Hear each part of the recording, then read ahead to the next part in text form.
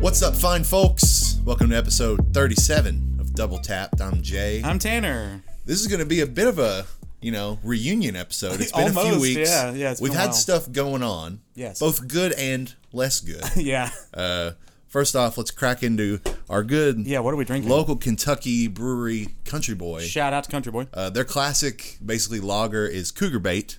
This is Cougar Bait with key lime in it. Oh.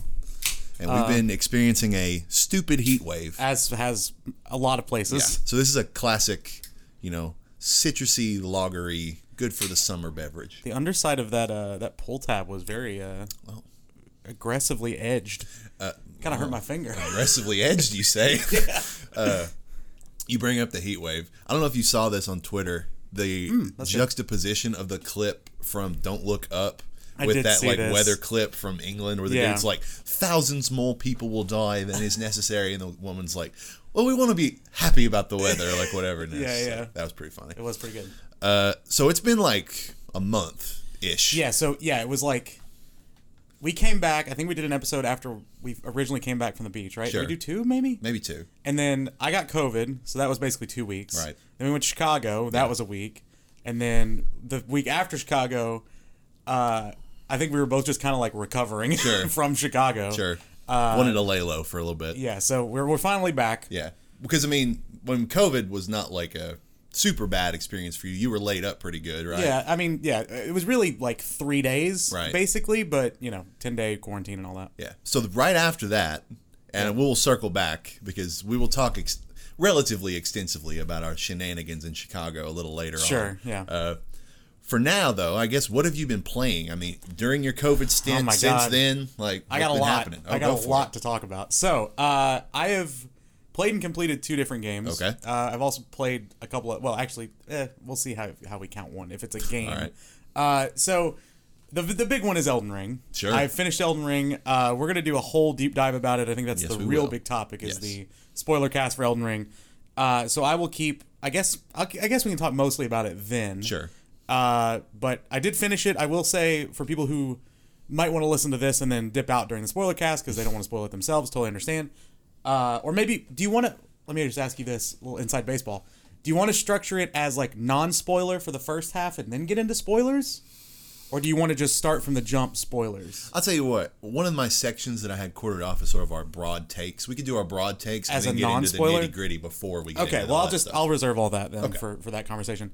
But yeah, finished it. I think my final time though was like 72 hours or so. Apparently, it was not that slow compared to a lot of other playthroughs that I've seen.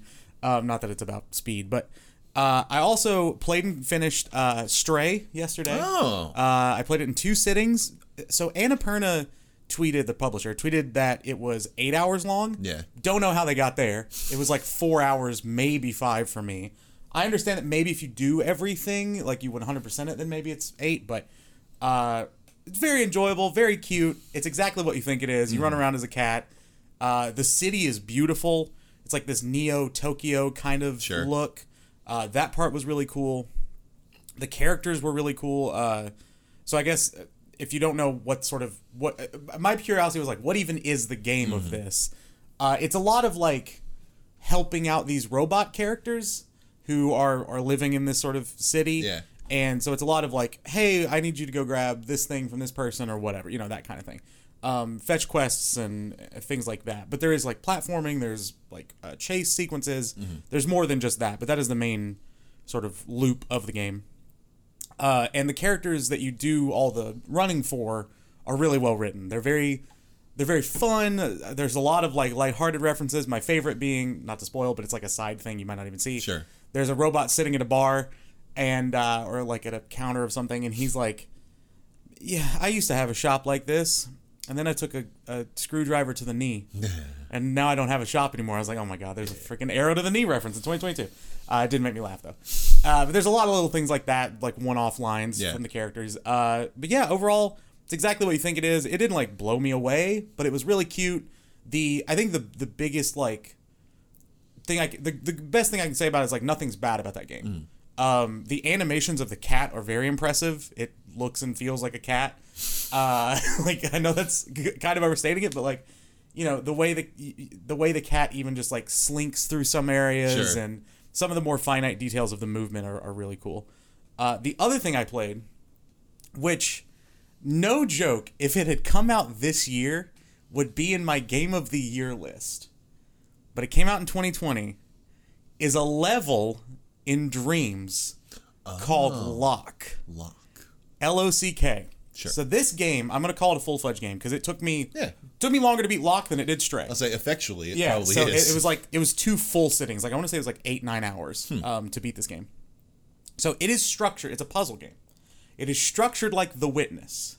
Sure. Okay? But instead of maze puzzles, it's word puzzles. Ooh. So, but all of your solutions you basically are going through this house mostly. All of the solutions are contained within the room through clues, almost like an escape room. Yeah. So, like, there are perspective puzzles where if you look at, this is the first level that you encounter, basically. Like, you look at a piece of art a certain way, and then you realize it says a word. And you're like, oh, and then that's part of the clue. These are the more simple ones. It gets so complicated, but maybe some of my most, like, euphoric puzzle-solving moments I've ever had in a game. It is incredible. It was really cool, too, because the person who made it was in chat the entire time I played it. Oh, really? Yeah, That's awesome. They didn't suggest it. Someone else suggested it. Orion, who's a community member, was like, you would dig this, check this out. And then I guess Dreams isn't that big of a community anymore, so they saw me and they're like, oh, shit, hey, what's up? And they watched both of my playthroughs. That's awesome. Super nice. There's an in-game hint system if you need it, but it's not like ever too obvious. But I think they have, because they're always 4-letter words. Just the amount of cleverness, I can't quite overstate it, because each room is structured so differently. Maybe one of my favorite rooms was basically you had to translate. It takes you a second to figure this out, but you basically have to translate different objects in the room to numerical values based on the letters in the word. So, like, that there's like a scale on the wall. It's like 0 is blank, 1 is blank, 2 is blank, 3 is blank, blah, blah, blah. And it gives you the letter B and the letter E. And then you find in a math puzzle in the room, like, question mark, question mark, question mark, that's B. And from that, you can solve the numbers of another solution that you can match up with another word, and then you start learning those letters. It was insane. Yeah. I mean, it took me a long time to finish. And there's one moment I won't spoil that is maybe my favorite moment of puzzle game ever. As far as just like, I was actually like gasping. Yeah. I was so impressed by it. So if you have Dreams, which I don't know why it's not on the PS Plus thing still, definitely check out Lock. It's amazing. Interesting. Yeah, it's like, I don't always, but when it randomly occurs to me or I see someone playing Dreams, I'm like, oh, this has been in the wild so long that there has to be some genuine like gems in this game by now. So I mean, yeah, I've started to do a thing where on like Fridays I just play Dreams because of the same exact thing. It's been long enough now that people have had the tools for so long and kind of know what works and what doesn't, and things have almost been like peer reviewed. Like, yeah, exactly. The community has made sure that these are the ones that you should know about. Right. And Media Molecule does a really good job of like, hey, here's the Media Molecule picks for the month. Yeah. Like, this is the ones we think are And they do cool. like picks that other people that designed like outside the company. Yeah. Not that they're designing. They're just like, it's like community approved type stuff. Yeah. Like, hey, if you're only going to play 5 levels in Dreams this month, these are the 5 you should play. That kind of thing. It's pretty cool. I've been enjoying Dreams again. The only other thing I've played in Dreams so far, because Lock took a lot longer than I expected, was it was like, I think it was called The Search for Cheese. It was the guy from Wallace and Gromit.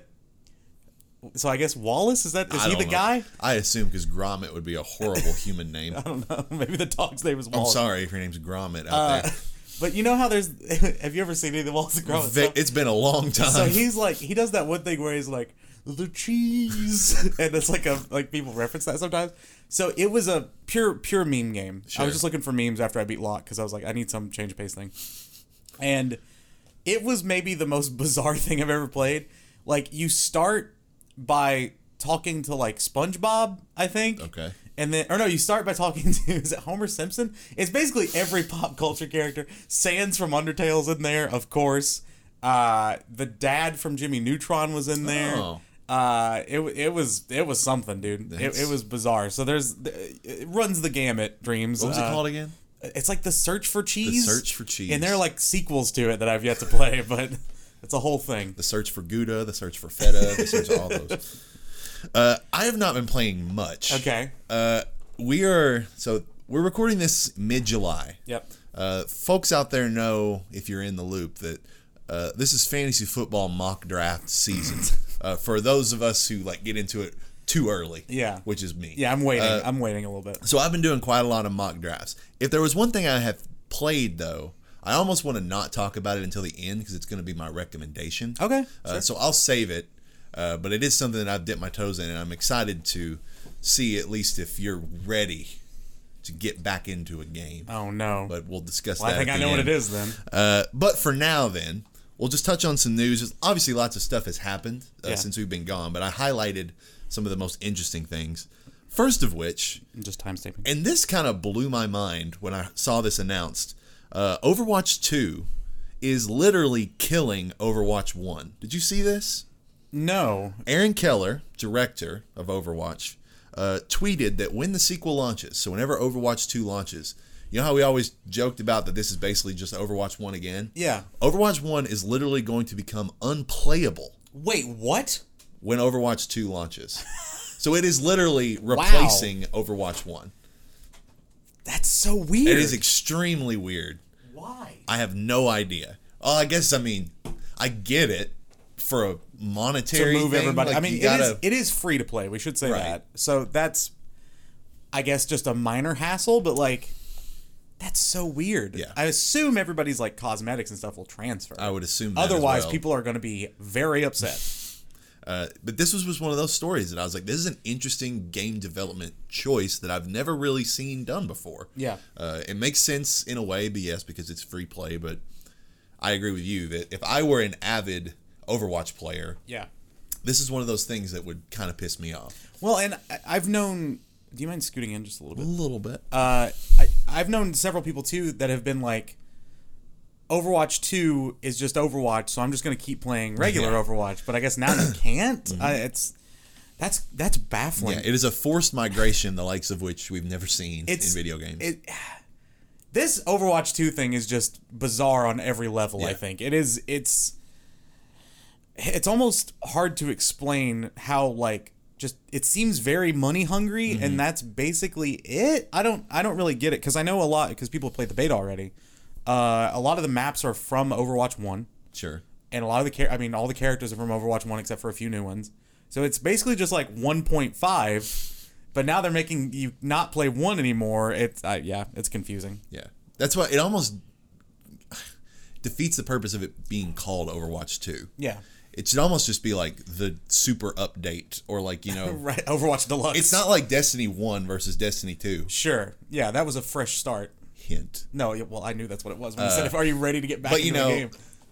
Destiny 1, you can still go play Destiny 1. I'm sure there's still a decent amount of people that do. Yeah, probably. There's a lot of those maps and, raids that people, I'm sure, are still foraging through, but Destiny 2 is a completely its own unique environment separate from that. Right.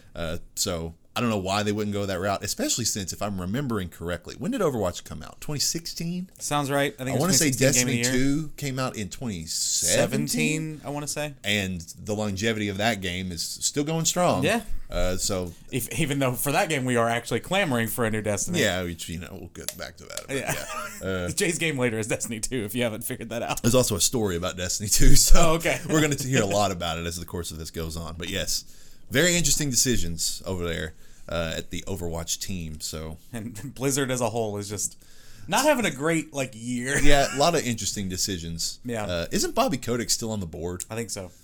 Well, that might explain it. Next story. Moving on. God of War Ragnarok, we now officially know, will launch November 9th. I am surprised by this. Really? Yep. I mean, given everything that we've been told, this fits. Sure, we've seen so little of that game, which I like now knowing that it's coming out. It's different from God of War 1, where they kind of had to prove the merit it would then, go on to receive. But with this, it's like, God of War is a lot of people's favorite game ever, and, it's in my top 5. I don't know where it ranks for you, but I think it was 3 on our last. I think it might be 2 for me. I don't know, but I need to redo those. But it's it's very high up there for a lot of people. So the sequel is basically just, okay, it's more of that, sweet. Yeah. And you don't really have to sell me on it. And I kind of like that they haven't done much to sell me on it. I'm always in favor of showing less than showing more. So, yeah, cool. I'm excited to play it. I still think there's a tiny chance it gets delayed, but I don't think you announce a date this late. Sure. Because it's only, 4 months away? Yes. So I don't think you announce a date this late expecting a delay. I agree. I think you wait and hold your cards this long so you're certain of the date. Yeah, I think it would be odd for them to have committed to announcing anything at all if they thought that there was a significant chance that it could get delayed. Yeah. Could there be one of those, what was the game? I mean, not that this is a good example, and I hope it doesn't turn out this way, but didn't Cyberpunk get delayed by 3 weeks? Yeah. Something. It was something minor. In the very late stages of development. That's possible, but on a game of this, with a game of this established pedigree, I would be surprised if they weren't confident enough to put a date on it and put it out on said date. Did Last of Us 2 get delayed? Yes. Okay. I think. Not by I think it was a small delay, it was right? a short That's delay, what I was thinking of. Literally like a couple months. Because I think every Naughty Dog game since Uncharted 1 has been delayed. Been slightly delayed. Yeah. If you want to know anything about God of War Ragnarok, they put out a brief summary on the PS blog, and really it's just not reading that.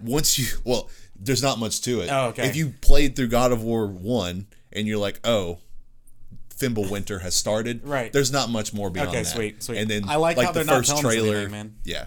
It's exciting. Everything that you've seen in God of War, and maybe that one first trailer when they announced, or not when they announced Ragnarok, but the first trailer they actually put out for it. Right. We don't know more than that. Yeah. Really. Awesome. I love it.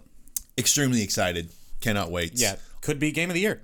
I would be really actually surprised if it's not. Yeah, me at too. This point for me. Me too. As much as I love Elden Ring, which we'll circle back to. A lot of circling back this episode. Next story, and this one hurts. Oh, no. After the semi-flop that was the GTA Trilogy remaster. Oh, that's right. Rockstar is scrapping their planned Red Dead Redemption and GTA 4 remasters to focus on the development of GTA 6.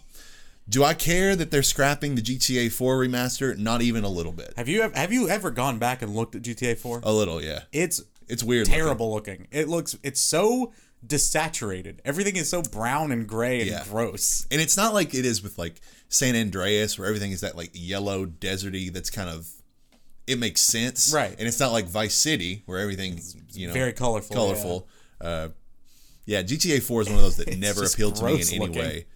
Red Dead, on the other hand, this is one that I would have played, even if it was just a semi, cosmetic, not in-depth remaster. I still would have enjoyed going back to play Red Dead again, even moderately running better than it used to. Here's the thing, though. I've watched I watched an edited playthrough of the new Vice City and San Andreas. I don't know that we would want that, to be fair, because those games ran terribly on new consoles. Yeah. Whatever they didn't work. And so I almost think, granted, it would be nice to have a much easier way to play Red Dead. But I almost think you'd be better served whipping out the PS3 and just booting it up or playing it on PC maybe. Yeah. Or is Red Dead 1 on PC? I'm not sure if it is or not. I do know it's on PS Now. Oh, I think. You can play it that way. So you can play it that way. Which, good luck. Streaming from PS Now is a mixed bag as well. There's just a lot. Rockstar does not make their games the most accessible. We'll just say that. No, they're not. They're not good at it. So yeah, that was a shame. But I suppose in the grand scheme of things, better left to the good memories than to relive them in a less good way. I don't know. I feel like there's an idiom that I couldn't think of when I was saying that sentence. But probably look best look through rose-colored glasses as opposed to seeing it again. Next story, one that I'm very excited about. Skate 4 is officially called Skate, period. So it's just Skate. The word period. Yeah. Yeah. It is going to be free to play, but as of now, we do not have a release date. Does the free to play thing worry you at all? No, and here's why. Uh-oh, okay. Because he was ready for this question. It at least tells me that their idea behind this, and with the renaming of it, is that this will be an ongoing platform. This is not just another skating game that they're just throwing out there. This is not like as much as I love the Tony Hawk remasters, those are not ongoing, getting updates all the time. Right. This tells me that this game, they're designing it to be and since they know that There's no plans to develop any more Tony Hawk remasters or a new one or anything like that. Right. They are going to have a monopoly on the skateboarding industry in games. Yeah, that's true. So I think their plan is to sort of take advantage of that as much as they can. And honestly, of all the things that make sense for like games as platforms, sports games make the most sense, especially something as customizable as skateboarding, right? You can have all your cosmetics on your skater, on your board, and then they can release, it's once a month, here's a new map for 6 months or whatever. Here's season 1, right? And if you have the season pass, you get all these maps and all these cosmetics and blah, blah, blah. Like, it actually makes sense in that world. It's pretty easy to see how that applies. So I hope... I've never played a skate game. Really? Yeah. I for some reason never got into them. I don't really know how they work. They're significantly more technical than Tony Hawk. I've always heard that. But I will definitely try it out, especially if it's free to play, because skateboarding games are fun. Yeah. So it might as well, and then maybe I get hooked. Who knows? It scratches a different itch. I mean, Tony Hawk is so arcadey and fun and accessible. Not that skate isn't accessible, but it's just it has a much bigger learning curve. Sure. Where like you're actually controlling, sort of the sway of the board and all that sort of stuff more so than you would just hitting a combo of buttons. It's more a simulation than Tony Hawk. And you're not doing like 360, 900 backflip, right? Melons. Yeah.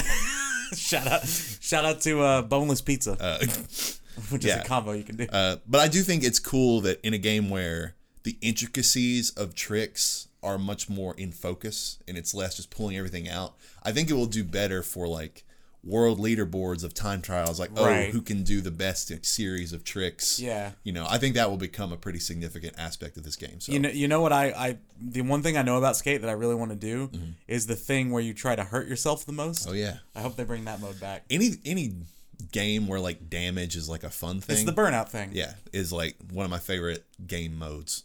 So looking forward to Skate 4/Skate period. Shout out to Destruction Golf. I love all the golf games. Doesn't matter what it is. Next up, we've finally seen Skull and Bones, and it looks awful. Have we? I didn't know this happened. You didn't know this happened? No. Dude.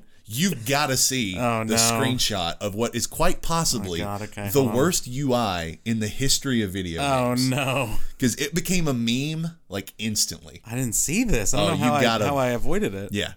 Because it was not... the gameplay itself was... It was sort of like the Assassin's Creed ship fighting meets Sea of Thieves. It was a lot more first-person oriented from what I saw. But the image of the UI is so busy. Is this it? Yeah, that looks pretty good. God. There is so much going on. Holy crap! If I remember, I'll put it on screen. What the hell? Yeah, so there's your health bar. I guess your teammate's health bar. Looks like cooperative maybe. There's some sort of yellow thing happening at the top. I have no idea what it is. There's like your guidance compass thing. Yeah. There's for some reason it looks like your player info and like your picture. There's like a quest going on the right side over here.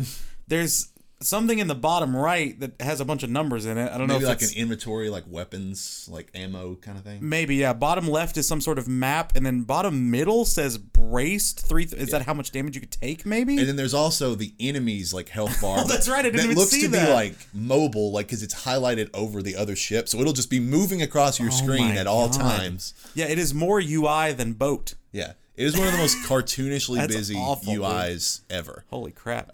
And I can only hope that they refine that with the backlash that I saw, because there were people tweeting memes and just adding like, the Overwatch health bar and like, Persona Doom numbers stuff and like a bunch of crazy like overlaid. But that's funny.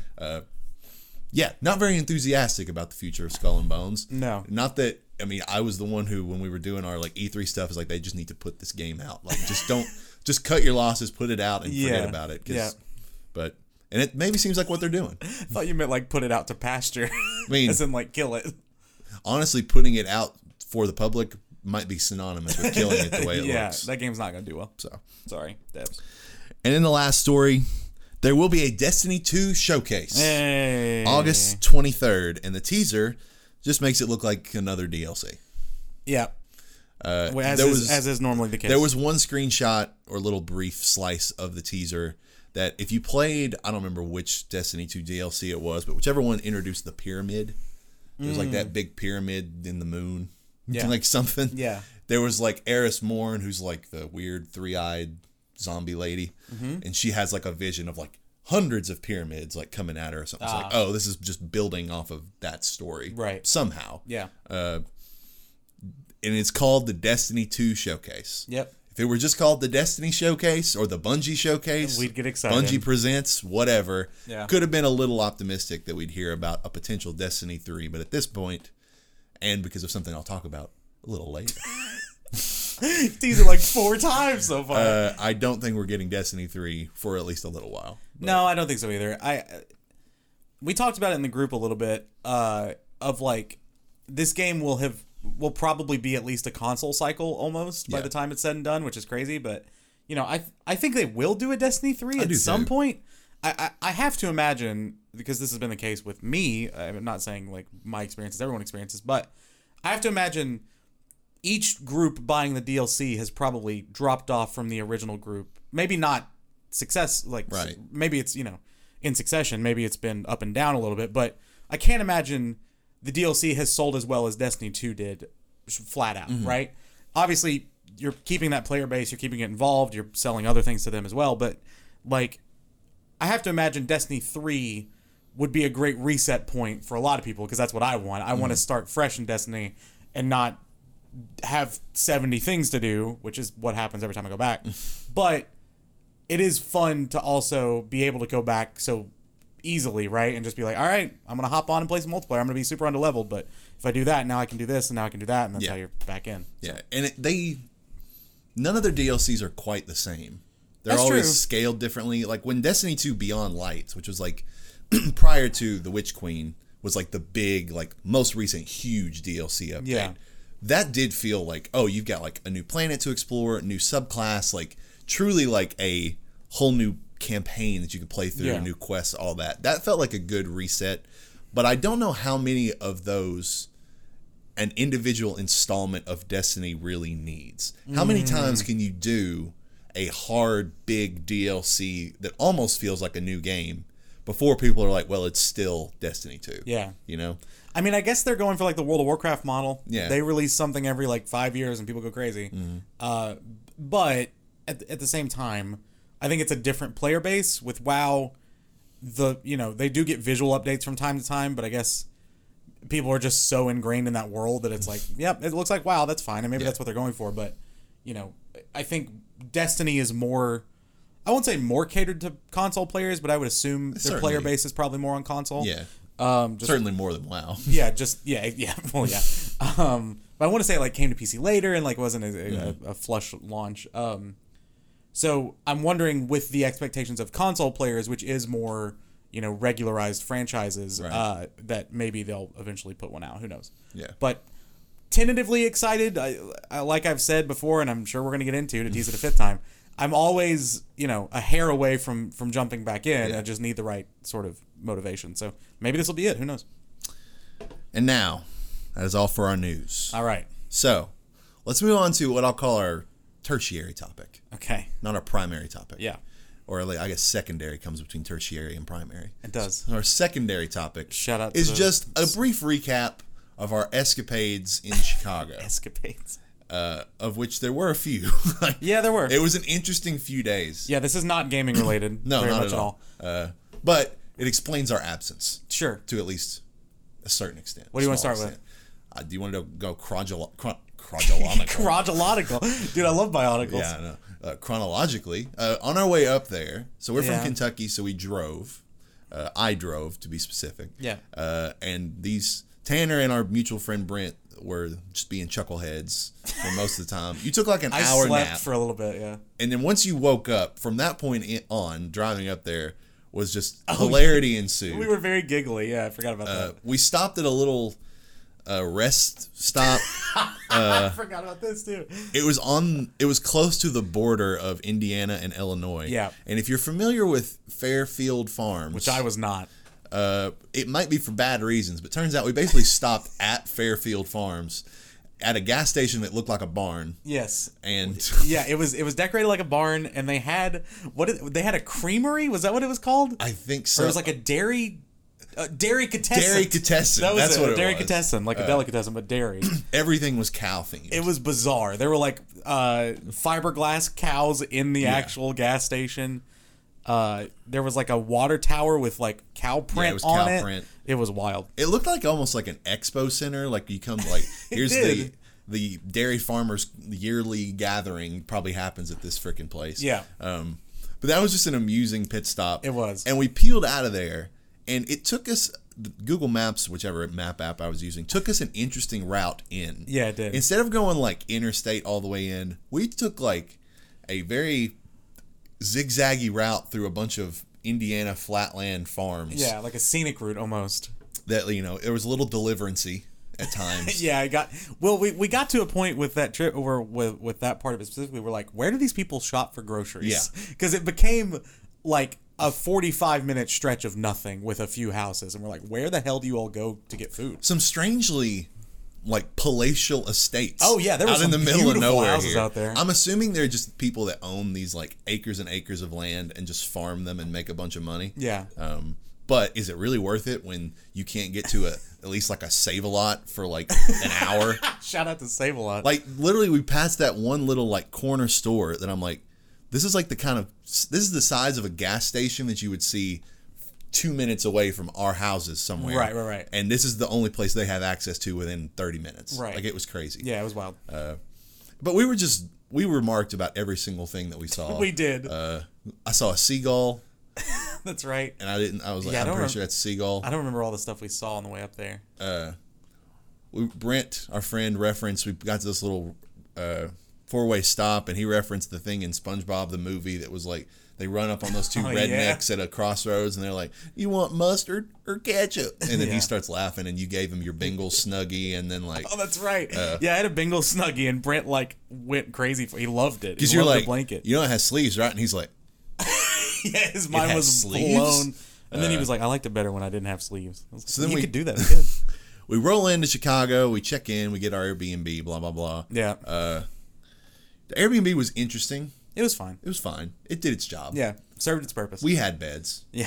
We put Brent on the couch. We did. He had a pull-out couch. It was a bed. Which is funny because he's the tallest of us. It was a big pull-out couch. It was a big pull-out couch. But he complains a lot, which made it funny. It did. Yeah. So that first night, so we went to Pequod's.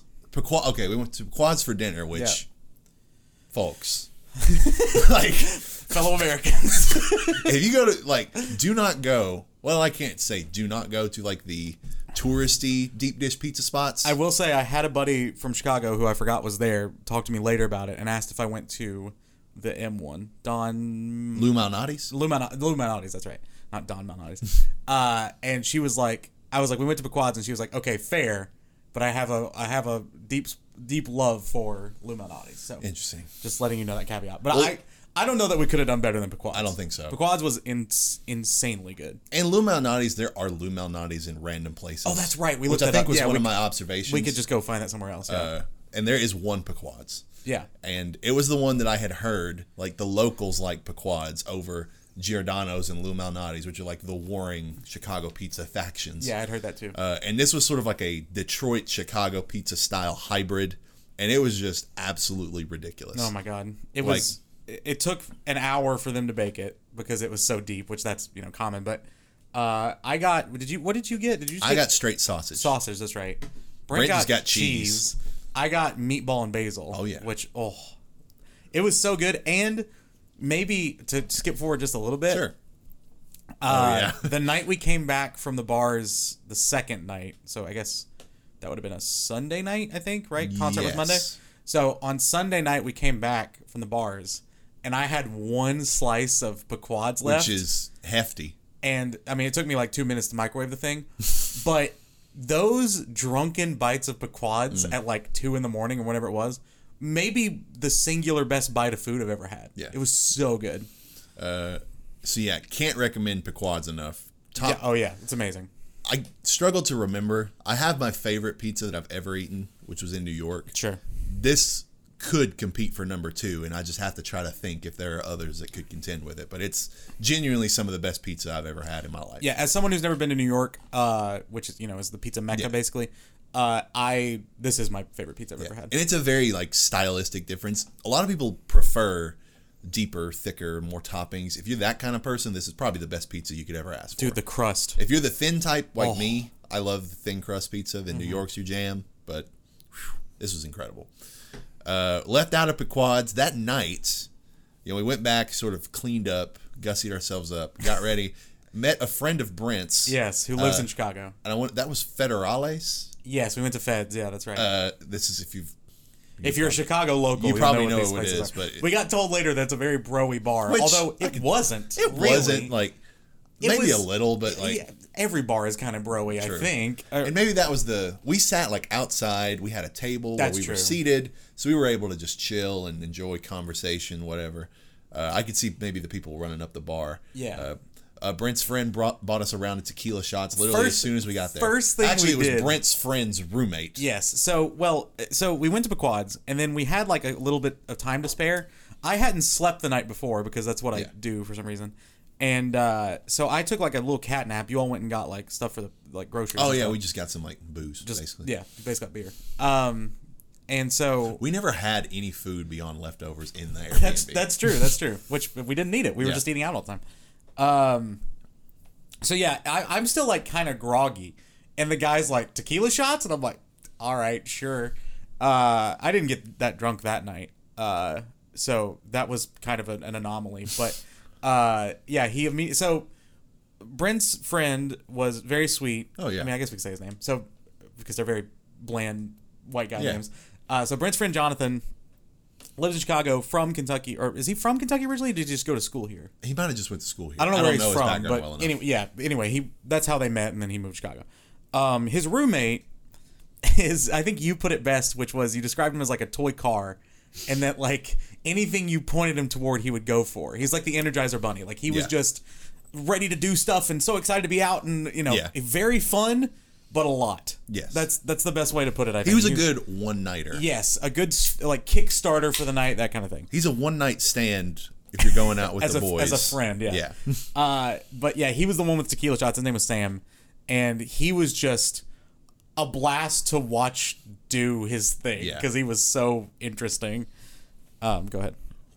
I don't know. I guess we went... Post Federales, we just walked around whatever district that was. That's West Loop. We went to that one hotel bar that was stupid packed. Yes, that was the what was that place called? I remember my drink. Was it the Luxton? That sounds because the London House was the second night, correct? All right, so I think it was the Luxton. I just remember the mezcal and coconut cream sort of cocktail that I got at this hotel that was incredible, but it was so packed and so expensive that we're ready to leave. Yes, yeah. And so literally, I drank that thing in 5 minutes, then we bolted. Yeah, and then we walked around a little bit more. And at that point, we elected to go ahead and call it a night, more or less, after a little more exploring. But we did run into... We were pondering going into this next bar. Right. Also, it was the Hoxton. I was one letter off. But... We were standing on a street corner in this very bustling district. Yeah. Saying, do we want to go in here? There's a bit of a line. Look over, and coming across a crosswalk is the bridalest bridal party... That you could just tell. Yeah, we've been in Nashville enough. Yeah, not only was it in the distance you could see who was clearly the bride with the white sash. Yeah, but all the girls gussied up, sort of leading her. Love the second use of gussy up. So they're coming across, and obviously we're crossing the street. We're 5 guys. Several of us sort of engaged because they're getting ready to probably go into the same bar that we were outside. Yeah, the bride is behind. Yeah. And maybe she had been talking to someone, but then she misses the crosswalk, opportunity that the rest of them took advantage of.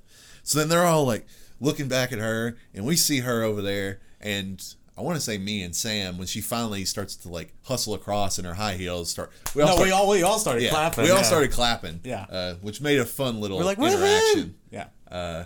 And then several of you all, I won't mention the girl's name, that y'all started talking to, but she became a meme for the rest no, of the trip. we have to say how it started. Okay. So I was wearing a shirt that had flowers on it, but they were like 70s illustrations of shirts. So they were like wide and very simplified. It's if you follow me on Twitter or Instagram, you've probably seen them, but I wear that shirt a lot. But she comes over to me, and like out of all of us boys, she's just like, "Is that a mitochondria shirt?" And I look down and I'm like, it does look like mitochondria. So I just start laughing. I was like, well, it is now. And so we just started talking to her. And then I'm going to assume she was a little drunk. Yeah. But she also just proceeds to tell us like her life story and about like her relationship she was in. And she was asking us like, I guess for like confirmation on whether she was and keyword was, she offered up the anecdote that she just broke up with her boyfriend. And he was a drug dealer. I forgot about that part. That was You're right. tandem. You're right. That was exactly what she said. So she was very sweet. We're not making fun of her. No, not at all. It was just a bizarre interaction. And I'm gonna give a broad generalization here. Okay. For some guys, you hear the phrase from a girl out at night, "Oh, I just broke up with my boyfriend." Yeah. That's a green light more than anything else. Right. So several of us, I don't know. We started talking to her. I have a girlfriend, but it was just like, we were just talking to someone. It was just a person, and it was fun for me to just observe her. She was just an interesting person. She was interesting, yeah. And they end up going into that bar. You and Brent like touch base with her a little more. No. So what happened was, okay, yeah. So she tells us all to follow her on Instagram. Right. So we do. And then the mom of the bridal party is like, give him the QR code. Do you not remember this? She's like, give him the QR code. And she's like, okay, I'm going to give him the QR code. And then she just like shrugged it off. So we were theorizing, it was like, is that like a donate to her wedding? Or like buy them a drink kind of thing. I don't know what the QR code was going to be for. Yeah, that would be. Maybe that's what it was. That's smart. Yeah. But yeah, we found out from Jonathan, I think, the next day that they ended up. So yeah, on that corner, we ended up getting an Uber. We were tired. We had driven in that day. So we just went home or went to the Airbnb. And then Jonathan and Sam went out with that group. Yeah, they followed them into that bar. Well, Sam got in. This is apparently a hard bar to get into unless you're a girl. Which is not something we normally deal with, but I guess in the big city is actually a thing.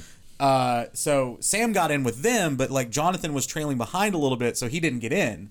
So he had to like wait for them to come back out to get him or something. I don't remember the exact details, but Sam made out with the girl and then did not talk to her, I guess, the rest of the time because apparently he made out with her and then was very quickly out of there and they were going home. Yeah. So I don't know what happened in that scenario. Maybe they just interpreted Sam very similarly to us. He was fun for a little while. Yeah. Now go away. So we go home. Yeah. Sleep it off. Yeah. Next day, we were hitting museums left and right. Hell yeah. We've hit, over the course of the whole span, we hit 3 art museums. Yep. We hit the Museum of Contemporary Art. MCA, yep. We hit the Art Institute of Chicago. For like 45 minutes. But we was sort of fun. Speed ran it. Yeah, we had to go a little quick there. And then ate a really great dinner that night at a place called The Gauge. Yes.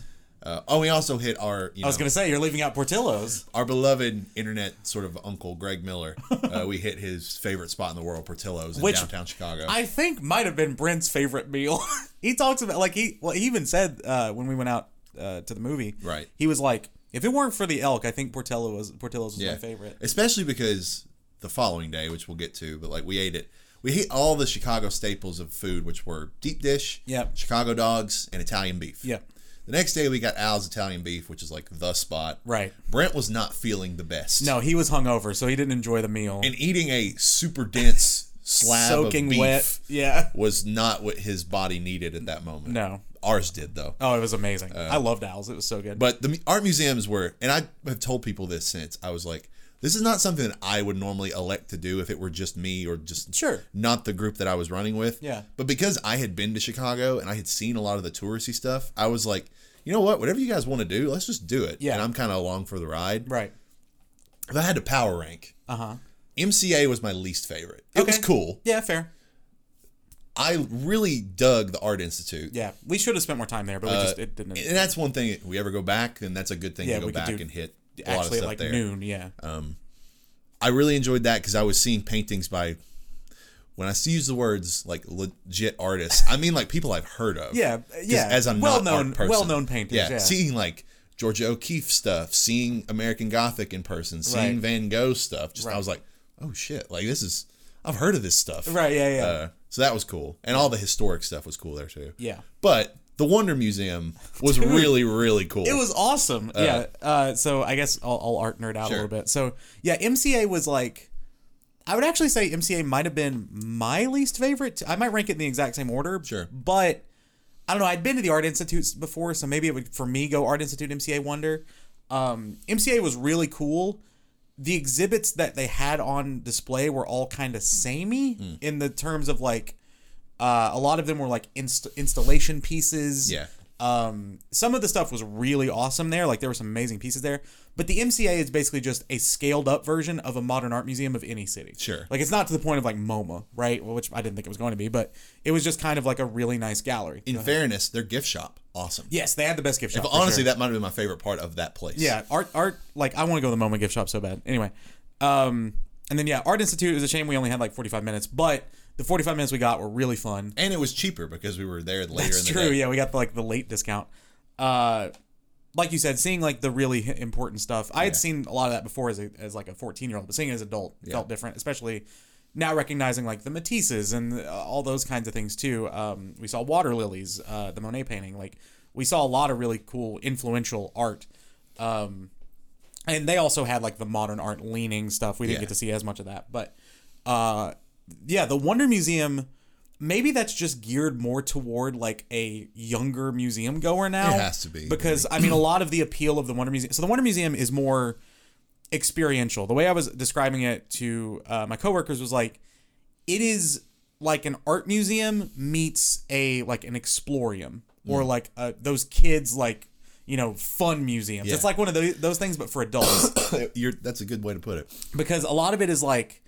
A lot of experiments with lighting and sound and audiovisual stuff and sensory things, but a lot of it is clearly made to be awesome, like Instagram photos. Yeah. And it's not in a bad way. No. It's like, those are some of my favorite photos from the trip, and it encourages to take photos. And I the older I get, the more I'm like, okay, you should always take photos on vacation because those are things you can look back, but it should always be pictures of you all. Mm-hmm. Like nobody cares about your picture of a bridge, like, right? That's Googleable. Yeah, exactly. Someone has taken that bridge better than you will, but not of your friends, right? So like all of the experiences in that were really cool. One of them moved Brent to tears. True. Which was pretty cool. He was in an elevated state. He was. But there was a room that was a good place to do it, to be fair. It was Leonard Cohen's Hallelujah. Yes. Was playing in this dimly lit, soft-walled room. Yeah, it was like an octagon. That was just like, oh. It was kind of like when you are scrolling through like Reddit or TikTok or whatever, and you'll come across that post. It's just like, stop here for a minute. Yeah. Like, you've been scrolling for a while. Take a second. Take a break. It's like when Shovel Knight's sitting by the fire. Yeah. Shout out. It's that kind of vibe. Right. Brent stayed in that room 10 minutes longer than we did. He did. He was there forever. And we had to poke our heads in a couple times to coax him out because this museum was linear. Right. So there were people sort of not waiting, but would have been coming up on him soon. Right. Like, there was a queue, basically. We can sort of move on. Maybe the most fun room, which is the only room we didn't get any pictures in, was... It would have been a hard room to take pictures. Yeah, exactly. Well, that's... Yeah. It was basically... I knew what it was when we walked in, or I knew what the machine was. Right. It was a little touchpad kind of thing on a pillar with like 16 buttons. I've watched enough music producing TikTok that I know that was a beat making one of those like sound pads. So I knew that's what it was going to be, but there are a bunch of random shapes on the wall. And so you press a button and it starts playing like a loop of a song or a loop of an instrument like drums or horns or whatever. And then on the wall, the shapes would like pulse with the beat of that button. So then you quickly realize, like, oh, you can make your own song by pressing a bunch of buttons. And the three of us idiots were just sitting there, like, holding down buttons and, like, fucking bopping while we were doing it. And we're all, like, musically inclined. Sure, yeah, we all love music. So we were... It's not like we were just doing it willy-nilly. No. We were sort of, like, counting to the beat and saying, oh, take your hands off, put hands on. We were timing it. Like, we had our... production moment. It was really cool. It was so funny that we all just, like, not a word needed to be said. We went into some sort of, like, trance of just, like, dancing and just, like, laughing. But, yeah, there were so many cool exhibits in there. I wish we got to spend longer in the mirror ball room. Yeah, it's sort of... I think it's a little arbitrary that it's only a minute. They were like, the artist decided this. And I'm like, okay, sure. Maybe he did, but that's stupid. It should at least be, like, 3. I understand why they limit it to time because I think that's a room people could get like really lost in, is not like lost geographically, but just like can get really kind of sucked into. It did make for a cool like album covery picture. Yes, well that's why I felt like I was rushing y'all, but I was like, we have a minute, we have to go. No, I was like, fair enough. But yeah, there was a room where like you walked. I guess this is the most video gamey this trip got, so it warrants spending a little longer on it. There was a room where we walked in, and the floor was like these sort of like hazy lights when you would step. Yeah, it was like pressurized LEDs. Yeah, and so it looked like you were walking in like space, and your feet were like meteors or something. It was wild.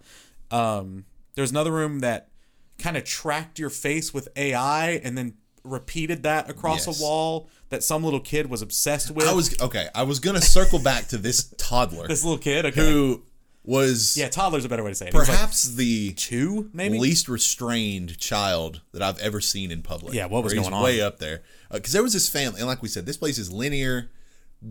Not that they want people to spend their time and enjoy the exhibits, but if there is someone right behind you, I just feel like common courtesy dictates, you're like, okay, do my thing here, move on. Right. It's like playing golf or like putt-putt golf. It's like if somebody's behind you, like, okay, I'm not gonna dilly-dally. I've been around each other too long. So this family fucking dilly-dallied a lot. They were dilly-dalliers for sure. And they had this child that they tried to leave the room where your face would get reprojected on the wall several times. Yeah. This toddler made his way by himself back to this room. He just kept coming like back 3 or 4 times. He was like constantly. He would just get loose and just start waddling his way over there.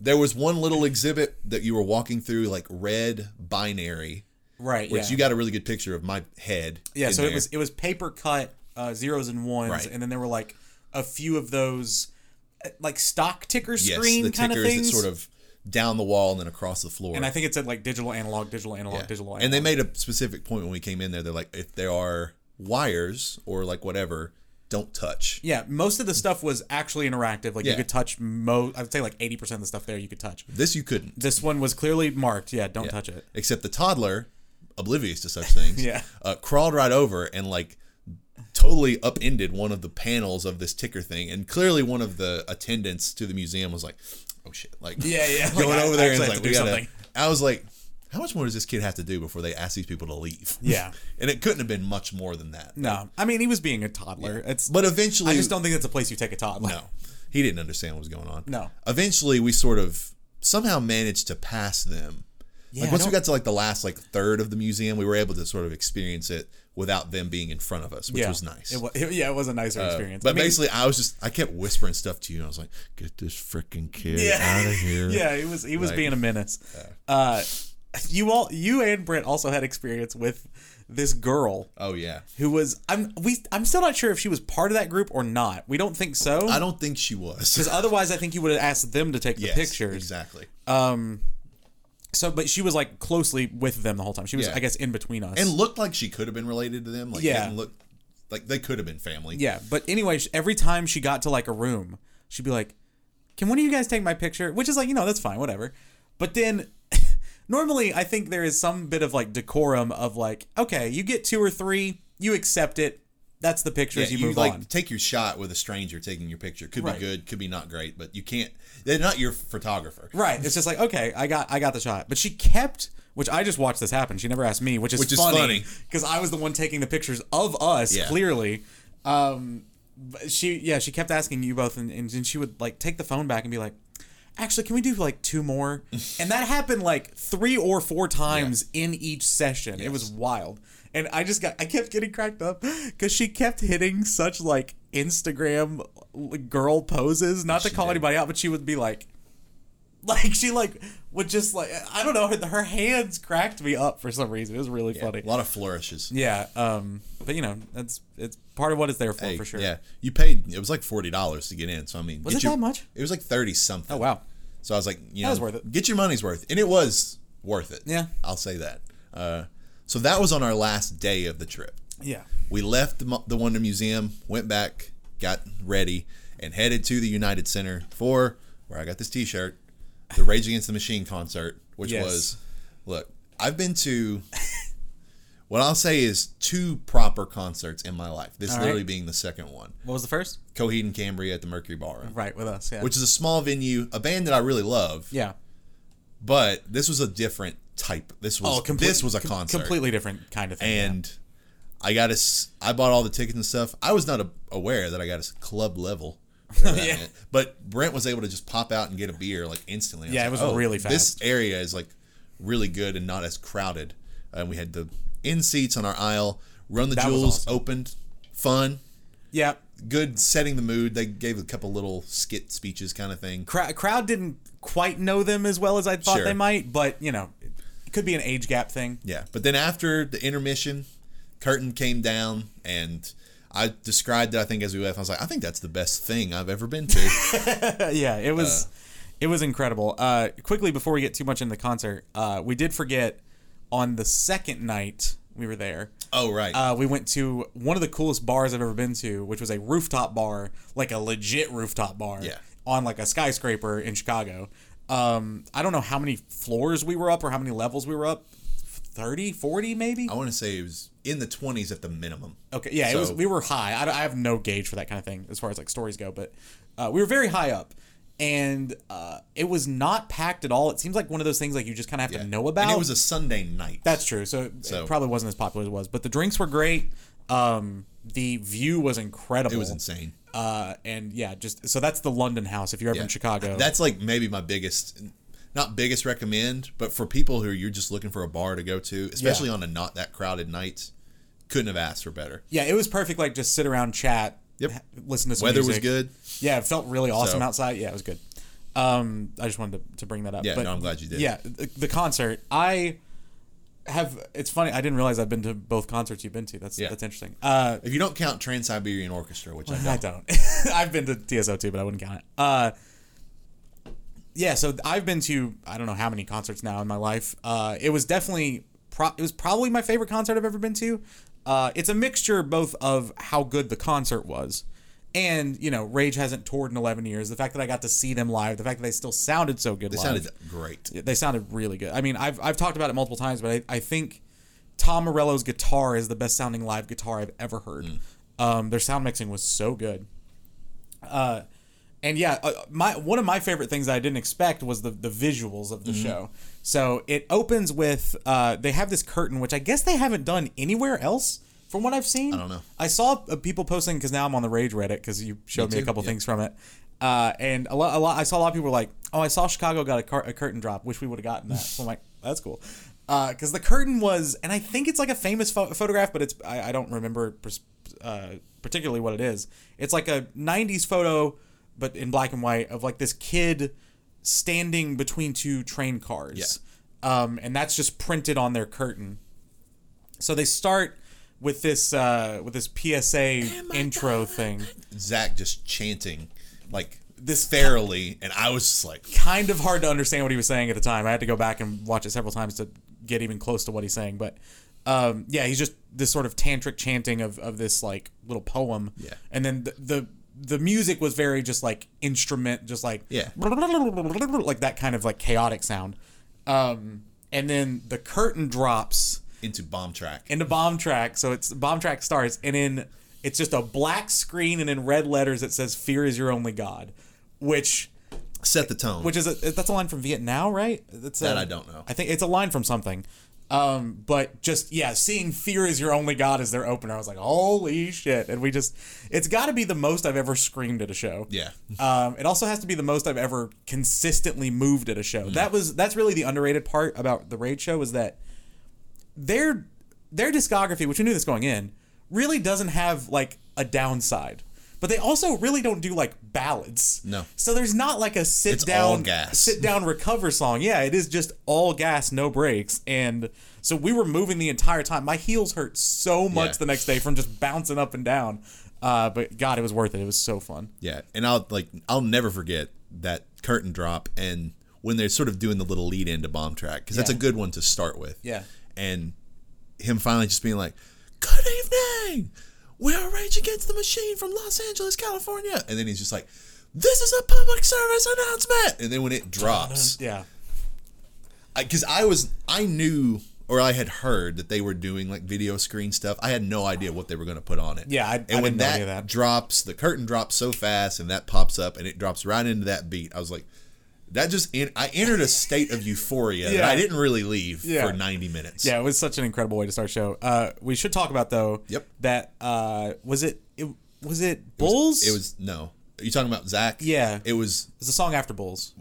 I know the first 4 because it went Bomb Track, People of the Sun, then Bulls, and then Bullet in the Head. Bullet in the Head. He that's did when it during Bullet in the Head. So Zach hurt his leg. I still don't know do we know exactly what it was? He seemed to hurt his ankle specifically going back, but he hurt himself in the middle of Bullet in the Head.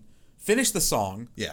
And it helps that they have these, like, I keep calling them interstitial videos of little like vignettes. Yes, of basically stuff that Rage would be doing videos of, right? Like, here is the police, and here's all the different forms of police with like a cop, and then there's like a dog, and then those like Boston Dynamics things saying like this is the police too. That was my favorite one of those because that was super cool. It was slow motion of that for like 99% of it, and then the last 1% were just butchered pigs' heads, and then the song started. Yeah, it was so cool. But little interstitials like that, talking about like security or surveillance footage and like all that kind of stuff. So during that, we don't really know what's going on, but we can see like people attending to him, or like we didn't know if it was because sometimes they come up and swap out guitars or whatever. We didn't know if it was like a sound check thing. But then I think after Bullet in the Head, he like says something, right? Wasn't he like, I fucked my leg up, but we've come too far to... Oh, yeah. When he came back out, he was just like, I don't know what happened to my leg, but we've come too fucking far. It's like, if I have to crawl across the stage, we're going to play for y'all tonight. And he's just like, y'all ready? And they dip right into Testify. Right. And then he's just sitting down, but it sounded great. Doesn't miss a beat. His live vocal is so good. And if anything, I liked your theory too, because some of his yells sounded particularly guttural. Yeah. So we were wondering if he was like flexing the hurt ankle and just leaning into it. Like it was wild. Basically, that was like Act 1. Yeah. Act 2, they kept going. They played some hits. I would say Act 2 sort of concluded with Wake Up and his speech during Wake Up. Yeah. So he did. Yeah. Gave a little. It's on YouTube. If you want. The entire set list, by the way, is on YouTube in stunning quality. Yeah. We were at the 7-Eleven Chicago show. There were 7-Eleven, 712. So he goes into a whole like. There was like lines just like the ruling class in this country has proven itself. There's like specific words that every time I listen to just the words, and when he just says the word and he yells it, he's like unworthy, and I'm just like, oh shit. Yeah. So his whole speech was great, especially during Wake Up, song that I love. And that was sort of Act 2. Yeah. Act 3, after a little bit of a lull, was the Freedom Township Rebellion Killing in the Name medley to end it, which included the Abort the Supreme Court, which has been on the news. Right. Which was just mind-blowing. The way they got into it was not how I expected. So I think you and I both thought when we saw that headline that Zach just said it. Like during a speech like he did during Wake Up. I assumed it was off the cuff. Yeah. So instead, during what song Freedom. was it? It was during Freedom, right? Because he's yelling Freedom the whole time. So he's yelling the Freedom, over and over, and on the screen behind them, these like statistics start flashing up. So it's like, forced birth in a country where it costs $5,000 to $14,000 to give birth. Forced birth in a country where Black women are 3 times more likely to die during childbirth than white women. Forced birth, it's that like kind 3 of or thing. 4 statistics like that. Yeah, and then the drop happens and it just says abort the Supreme Court, and I like lost my shit. It was so good. And then that goes right into the little reprieve of Township Rebellion, and then right into Killing in the Name, which of course was hype because that's their most popular song. And also how they closed. And how they close, which as soon as it gets to the last like sort of fuck you, I won't do what you tell me series, the lights turn on. Every light in the damn place turns on. I've never seen a show do this before. They turn on it was cool all because of the it's like lights. they knew that everybody in this place is going to be jumping and screaming. So it was less about them in that moment and more about everyone doing this together. Yeah. It was so cool. Yeah, so yelling the fuck you, I won't do what you tell me. And just I realized during that, because my voice was really gone at this point, I was like, maybe I should pick and choose what I yell. I was pushing through. Literally every line in Killing in the Name you have to yell. Yeah. Every line. It's so good. But yeah, when they turned on all the house lights, I was like, holy crap, this is an actual like experience. Yeah. We also Didn't talk about the it had to start somewhere. It had to start sometime. In Guerrilla Radio. Yeah. So what better place than here? And then they all go quiet, and then the entire place is what better time than now? That may be the most like chills moment I get listening back. Me too. Because absolutely that yell, like everyone is yelling the fuck out of that. It's so loud. And then to close the show, we didn't say Zach had just sat on a monitor the entire time. I don't know if we said that. Maybe we did. But he just sat on a speaker the entire time. And so the band kind of goes over to Zach as, you know, Killing of the Name's over. They're like ending the show. And the thing that I got like so kind of almost choked up about was that Tom Morello, he's a very showy like performer, but he's a very like quiet kind of understated he's dude. He's mild-mannered. Yeah. And so they go over and hug Zach, and they're like, Zach, he gets on and is just like, you got us through this. He's like, you turned it around for us or whatever. Yeah. And then they all go embrace him. Yeah. And so, but then Tom comes out, and he is like, he acts like he just like won the NBA Finals. He's like, and he's Tiger fist pumping. Like, and like just like hyping the crowd up. So there's like a secondary roar. A swell. It was awesome. And then like he just started like pounding his chest with his hand and was just like, thank you. So that made it feel really special, because I don't know that they end a show like that normally. So yeah, and then we had one of the cool, I've told a couple people about just the experience of having an Uber tent. Yeah, was awesome. It was cool. So the United Center, as we're leaving, obviously a ton of people are calling Ubers, us included. And I called one pretty quickly, like literally as we were getting out to the concourse. Yeah, I went ahead and called it because I knew it would take it a minute. Right. So we go to this tent. Well, it says like, if you're an Uber, go this way. So we just thought, okay, we're gonna be waiting on some sidewalk. They had this tent with like air conditioning and seats and like screens showing people like, this is how to call an Uber and all this kind of stuff. And it was just a chill place to wait out. I mean, there were a bunch of people, but like it was so nice that they had like a little designated area. It was much better Ubers. than just being out on the sidewalk. Exactly. And then they had a bunch of lanes, and you basically, in order to leave the tent, you had to show the guy like, hey, I have confirmation that they're in this lane. You'd be like, cool, that's down at the end, and then we got in our Uber. Yeah, it was a much smoother experience getting out of there than it could have been otherwise. Yeah. So it only took like 20 minutes, maybe? 30 tops. Which isn't bad. No. If you'd parked there yourself, it would have taken half an hour. With thousands of people leaving, it could have taken an hour or more. Yeah, for sure. So yeah, it was an absolute blast. It was trip. Probably the most fun vacation I've ever had. It was really fun. And good time, like it was a comfortable amount of time for as much stuff we did. Yeah. It was like 3 days, we packed a lot into it, and it was a whirlwind. It's like you come home, it's like, okay, that was I don't feel like I was dragging my feet. We were just doing stuff the whole time. And yeah, it was a very reasonable, and we talked about we might do it again. We might go somewhere else. This might be a thing going forward. Yeah, it was so fun. And I mean, we didn't even talk about how we went to the world's largest Starbucks, apparently. That's true. And talked to our friend from Abu Dhabi. Who thought we were from Italy. And Brent thought he was telling us how cool it was to go to Hawaii when really he said Dubai. And Brent, we love Brent. Yeah. Brent was like, yeah, man, it's on my bucket list. And then when that dude finally left, I was like, bro, you've never thought about going to Dubai a day in your life. He said Dubai, you're thinking Hawaii. Yeah. That was funny. It was funny. That was pretty funny. Yeah, Chicago rules. Chicago does rule. Don't let the hyperbolic conservatives tell you differently. There's parts you don't want to go to at night. Yeah. Whatever. Oh, that was the thing. Yeah, so, Also, everyone I talked to before we went was just like, stay safe. That's what everybody said to me, too. And I'm like, I knew exactly what Jonathan told us. It was like, as long as you don't go in the bad parts, you're fine. Yeah. He was like, towns like Louisville and Lexington and those places, they all have just as bad of areas. Yeah. You just don't go there. He described it like there are parts of Lexington, which is close to us. Yeah. As, he felt just as not safe in parts of Lexington as he would in certain parts of Chicago. Yeah, you just got to be careful. But go to the populated areas. Yeah. Also, shout out to just West Loop in general. Yes, West Loop. Love that stretch. Awesome little place. Great restaurants. Jenny's great Ice Cream was great. That little taco place we had was good. Yeah. Come another beer. Absolutely. Thank you. This is gonna be a long one because now we got to talk about Elden Ring. Yep, we do. So let's lead in. Let's start with the little bit that we discussed earlier. All right. Brief, non-spoiler final thoughts, which I've sort of given mine already. Sure. I might recap a couple points, but for you, yeah, what is your overarching thoughts? I really like it. Sure. I don't know that I love it. Okay. But that's okay. So I've been the shortest way to say how I feel about it is to rank all the FromSoft games I've played. So I have not played. I've played Bloodborne and everything that has come out since. Okay. So I've not played Dark Souls 1 or 2. I will probably play them in between now and the next FromSoft game. Fair. Just a matter of time. I don't want to play those games. I feel like you need to play a few games in between and then you can come back to them. But that's just me. So I would say going from top to bottom, Bloodborne is at the top. Sekiro is pretty close below it. Then there's a little gap. There's Elden Ring there. Mm-hmm.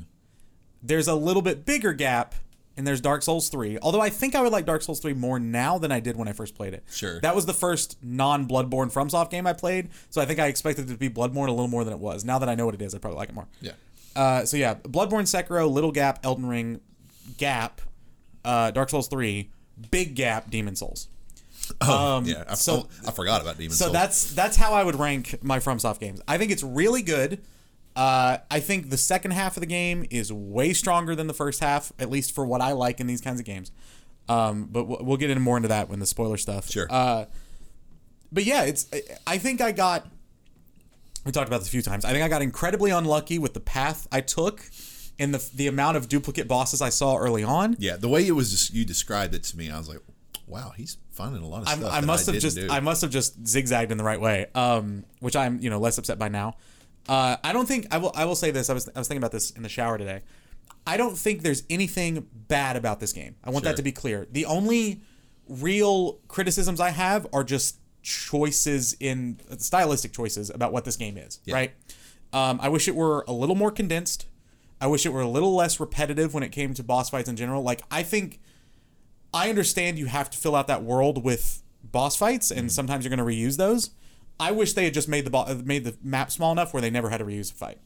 That would be even if it's, a 40-hour game instead of a 70-hour game, that's what I would personally prefer. I'm not saying it would be a better game. I'm just saying for my preferences with these games, that's one of my only critiques.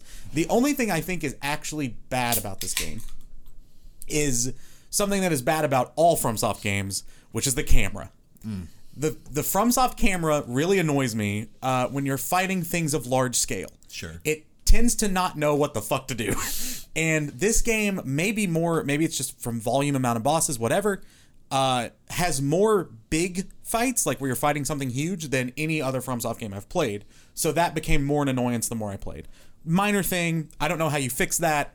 I kept having more, again, in this game than any other. I don't know if that's by volume or just by chance, but there's a weird glitch, I guess, thing with the FromSoft camera. So you can lock on in these games, right? I'm assuming if you made it this far, you know this. But you can lock on in Elden Ring, and you can in most FromSoft games. And sometimes when you go to lock on, but the boss is obstructed halfway, so it's behind a pillar, I can see the boss, so I go to lock on, but I guess in some way it's obstructed.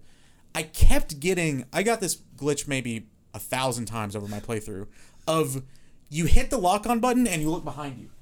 Sure. I don't know why that happens, and it's not like if you press the lock on button in the world, it looks behind you. It's not like what that button's secondary purpose is. Just for some reason in boss fights that happens. Again, it's a minor gripe, but it just got annoying. Yeah. But there is so much to love about this game. I don't want to sound like I'm critiquing it too much. The weapon variety is fantastic. It's the most I've ever explored weapon variety. I don't do spellcasting stuff at all. But if I ever go back to the game, I think I'll have to explore. Yeah, I would try that because it's the best suited because of the diversity. Yes. The worlds are pretty cool, or the map subsections I should say are pretty cool. We'll talk about some of that stuff. Okay, well I'll stay more broad then. Yeah, just I really liked it a lot. There are some problems I have with it, but again, most of those are stylistic. So fair. If you had to score it, what would you give it? Because I think at the time I said, because of its achievements in a lot of ways, I was compelled to give it a 10. I could back off on that slightly. Yeah. I'm certainly not going lower than a 9.5, but it's somewhere in that range for me. And I think as I've sat with it, maybe it's just because I'm so nostalgic now for Sekiro, and I love Sekiro so much. Dude, Sekiro's so good. That Sekiro and it are sort of battling it out. I get that. But I think it might do a couple of things in such a spectacular way that I give it the slight edge, which is how I have it in my rankings. So I don't want to discredit my early experience with the game. Sure. Which was not as enjoyable. No, I mean, it's very subjective. Honestly, I could see this being by far the most divisive FromSoft game. Yeah, well, Dark Souls 2 apparently, but no, that's just bad. Some people say that's their favorite, dude. Some people love Dark Souls 2. We'll see what happens when you get there. Yeah, we'll see. I would give it the initial when you asked me the question. Yeah, because I have not thought about this about score, and it's definitely a gut thing. Was 8.5. Okay. And that is more personal score than like if I were scoring it for IGN. If I were scoring it for IGN, it's at least a 9. Like sure. Quality wise, it's incredibly made. It's just the things I come to these games for wasn't as apparent in the first half as it is in the second half. So you kind of have to get through that. Fair enough. I mean, I really liked it a lot. So now that you know both of our broad opinions on the game, let's get more specific. Okay, so this is cool. I like that you have like an outline. If you've not touched this game at this point, first off, why? If you really want to, but I would advise, because there's, especially for the reasons that I love this game, is there were things that I didn't know about the game going in that made the game so much cooler to experience. Gotcha. So if you know nothing, we're going to talk a lot about the nitty gritty. Yeah, this is the spoiler section now. So if you don't know anything, you know our thoughts. Have a good one. The first thing I want to say, since we're spoiling things now, maybe the reason why I love the game so much and am compelled to give it a 10 is because I had no idea how big the map was when I started playing the game. Yeah. I was blown away as I got through the game every time a new area would just come into the fold. When you first start the game, there are some games where you look at the map and you can see where you are, but you can see how big the map is, and it's like cloudy or whatever. It doesn't show. This game, it only shows you, if you've just started the game, Limgrave, which is the region that you're in. Right. If you start to explore, it'll like, oh, it's gotten a little longer this way. I've discovered the Weeping Peninsula, which is another little region. I've gone to the west and discovered, or the east, and discovered Caelid, which is another region. And I kind of figured we could start with the broad region talk first. All right. But then I had a more, I think, revelatory experience the first time that I got to Liurnia than you did. Which one? Liurnia being the one right behind Stormveil, where like where like you fight Renala, and it's sort of like a bog. Yeah. Because there's the shortcut around Stormveil, which that's another thing too, is how accessible so much of the game is early on if you know what you're doing, or if you don't and you just discover these things. Yeah. It's so cool because you're just like, oh shit, I just discovered a whole nother area of the map equal to the size that is already explorable. Right. That is just there now. If I want to go, I can. Like that was so cool to me upon first playthrough. I had a buddy of mine accidentally go into the capital city the backwards way. Backwards way? I don't even know what that is, but that's what he told me.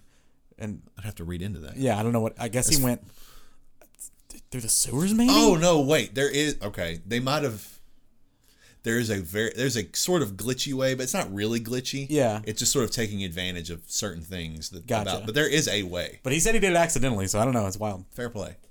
There is a way that it's the kind of they make it inaccessible unless you do something very glitchy. Gotcha. Doesn't really matter. But yeah, like getting to the capital is like Capital's cool. Capital's really cool, and again, I thought the capital was the end of the game. Yeah. The Erd Tree is such the focal point of the map, and the capital surrounds the Erd Tree that I was like, oh, this has to be where the game ends. Then you beat the boss there, and they're like, oh no, here's this whole other region that's like equal to like 2/3 of the map that you've discovered so far. Yeah. And how much of all that stuff is optional, which is another thing that I love. He's like, that is cool. You don't have to explore Mount Gelmir. You don't have to explore the underground rivers. You don't have to explore. I mean, so you've got to Malenia, which we'll discuss Malenia. Yeah, that means you got to the consecrated snowfield, right? Which is a whole other area. I didn't even know it was there until somebody guided me there. Yeah, these areas that are huge and completely optional is so cool, and one of my favorite things about FromSoft games. It's cool. Yeah, it's really cool. So, among the areas, you seem to have a distaste for Caelid. I just don't like. FromSoft does this in every game where they have an area where if you touch the thing, it makes you lose health. And I don't like it. It's not fun. There wasn't like an antidote that I could pick up. Like there is one. Oh, is there? Yes. Oh, I got because it's Scarlet Rot. It's just different than poison in this game. Right. It's kind of like a more aggressive poison. Yeah, it's blood poison. There is an antidote for it, but it is kind of hard to find. Okay, I didn't craft anything either. I didn't either. So I anyway, it was just like it was annoying, yeah. And then like I think I got to Caelid sort of early on, and then ended up having to go back to it because I felt very underleveled when I was first there. Stupid early and turned right the fuck around. Dude, it's terrifying because it's all red and like bloody and gross and just grotesque. They have those giant birds that just like peck at you. Those are kind of crazy. Caitlin's a cool area. It's just it's a lot. It's overwhelming. I think it was cool for me because it was the first moment that when I sort of referenced all of a sudden the enemies are too powerful. I'm not ready for this yet. But the fact that I could go there if I wanted to was just so cool. Right. It also houses maybe the most unique boss in the history of FromSoft, which is Starscourge Radahn, which we'll circle back because I have a whole boss discussion. Caelin, But in terms of being a pro of the area, having Radahn there was so cool. We'll circle back. That fight's awesome. That was incredible. Yeah. But yeah, Liurnia is super cool. Discovering it and getting the view of Liurnia is super cool. I think that my favorite area of the game is probably the capital and the surroundings. Yeah, I really like the capital a lot. Especially because from there, outside the capital, there are a couple of little interesting spots. There's the village with the dancing ladies. Yeah, the Midsummer part of the map. There's the Shaded Castle, which is another little sort of mini dungeon. I don't know if I did that. What's funny is we're going to go through these bosses, and you might not have experienced some of them. Yeah. I think I've seen all the bosses, whether I fought them or not. Right. I don't know. Yeah. But, yeah, I mean, you've been done with the game for a lot longer than I have, and too. I do a lot. I watch videos of boss rankings just because I love all this shit. Yeah. But yeah, the map was the X factor that made me love the game as much as I do. Interesting. I think, again, it's all stylistic stuff. I think I don't have the same want for exploring an open world that I used to. So I think the map size at some point was more daunting than it was fun. I totally get how it's like, oh my God, there's so much shit here. That's awesome. And like, I think that is the rational reaction. Yeah. But for some reason, I was just like, whew, there's a lot of this game. And once you the maps are easy to find, like the maps that unlock the maps when you look. They're marked on the map, even if you don't have the map. Yeah, just a little like tombstone you just go to. And once I fully unlocked the map, obelisks. I looked over, and I was like, "What is this weird looking thing on the map in the middle of the ocean? That's like it looks like a vortex with like a building." I was the Fallen City. I was like, "What is this?" Or whatever it's called. And the name has escaped me. Crumbling Farum Azula. Yeah, that's right. Crumbling. That's right. And I had seen people make reference to Farum Azula as a location. Yeah. I just didn't connect the dots that that's what that place was. And then I'm like, I don't know if I want to get to go there. Maybe that's like DLC or something. Yeah. And then all of a sudden you're there. Yeah. And I was just like, that sequence is awesome. I never unlocked the top middle of the map. I think that's the consecrated snowfield, I think. Oh, is it? Maybe I did later. I must have gone there then after. I didn't unlock it before I finished. And that includes Mikola's Halig Tree, like where you fight Melania, like all that. Yeah. I guess I just didn't get the map. Or maybe I have it now. I just didn't look after it. Yeah. Okay, that makes more sense. So, let's move on, because I want to do what I did for, I don't remember which game we did it for, but the segment of basically Boss Rush. It was for Returnal, I think. Returnal, yes. Which soundtrack is right back there. I just got it today. So, I'm going to go through, and this is a list of, well, first of all, there's like 150 bosses in this game. Jesus Christ. Technically. If you count everyone with a boss health bar. All the dungeon bosses. But this list, courtesy of Eurogamer, shout out. Specifically Matthew Reynolds. What up, Matt? Has given us a pretty good list of condensed to just the most significant bosses in the game. Sure. The first little list is like the main like golden pathway bosses, and then other bosses that are deemed significant in some other way. All right. So we'll just go through these quickly. Do you want to? Or are we scoring them? How do you want to do it? Just quick like impressions. All right. Cool. Like it, love it, whatever. Yeah. First off, it says the summary of the main bosses in order, and the first two is just one Great Rune Carrier and a second Great Rune Carrier, because that's how you have to get in. Because they're optional to the capital which city. Ones you do, right? But first off, if you go to Stormvale, the first big legacy dungeon, you first encounter Margit the Fell Omen, which I think is people encounter Margit first. Compared to what? Like, isn't Renala one of them? Technically, you can get to, like, by distance from the start of the game, Margit, not Morgott. Oh, sorry. I was like, I felt like Morgott was way later. Yeah. That's my so bad. Margit, who is Morgott, but we'll circle back to that. Wait, really? You didn't know this? I don't know if I did. Yeah, Margit the Fell Omen, who you fight that's stopping you from getting into Stormvale, is Morgott. Oh. And like Morgott's... Did they say that? Kinda. Okay. Maybe maybe I'm just blanking. And there's a lot of lore that we could discuss. Those were also like 60 hours and like 3 months apart from when I played it. So yes, because I had COVID and all that, and so it took me a while. You encounter Morgott in the capital, he's walking down with his big staff, the same one he fights you with at the beginning. Okay. But that's when he does the big like breaks it open and it's a big like RGB gamer sword. Yeah, blade. That's the sword I used for most of the game. Yeah. So Margit, the first version that you fight, right? I'm which on board I now. think is a really good skill check. Mm-hmm. It's one of those that's in time most people are going to encounter him first. A huge health bar, so you're going to have to just learn the moves. Yeah, figure it out. That's what I had to do. So it's a very solid early game skill check, is the way I would describe it. Something that's interesting, and I think this boss, to FromSoft's credit, I don't want to sound like I'm critiquing him too much because I really like the game. This is a positive though. They do something really smart in this fight, which is introducing you to something that I think, if I had a major takeaway from the boss fights of this game, it's hesitation. Mm-hmm. In this game, maybe more than any other that I remember, it's rearing back for an attack, or rearing back, what's the word? And then like waiting a second and then attacking, as opposed to just an immediate, same timing every time thing. And I remember specifically with this fight, there were a lot of those hesitation attacks. And that is a thing that carries throughout the rest of the game. So it's a really good introduction in that regard, too. It's a good point. One of the biggest tips I've ever heard for FromSoft combat is don't dodge the wind-up, dodge the swing. Right. So if you make it past Margit, go through Stormveil, you're greeted by Godric the Grafted. Right. Godric is awesome. This fight's really cool. It's a really solid...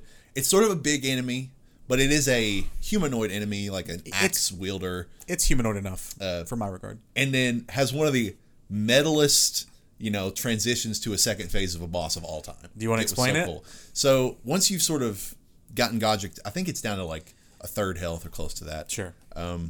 He takes his axe, proceeds to lop off one of his primary arms, screaming. His primary arms. Because he's grafted a bunch of arms onto his back. Yeah. But he cuts off one of his normal arms, screaming like he's in like shrieking pain, obviously, the whole time. Yeah.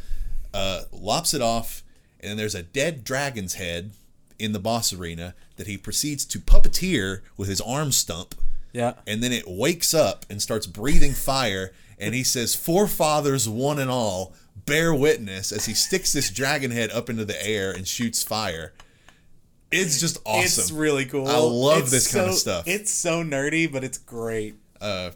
So proceeds to add like a lot of ranged fire attacks to his arsenal at that point, which do suck to dodge, especially if you're trying to stay in close. I played that phase very safe to beat him and was like retreating and then going back. Yeah, he was a very in-out boss for sure. Godric to me is a great cinematic, not too difficult to learn, but packed a lot of firepower. No pun intended.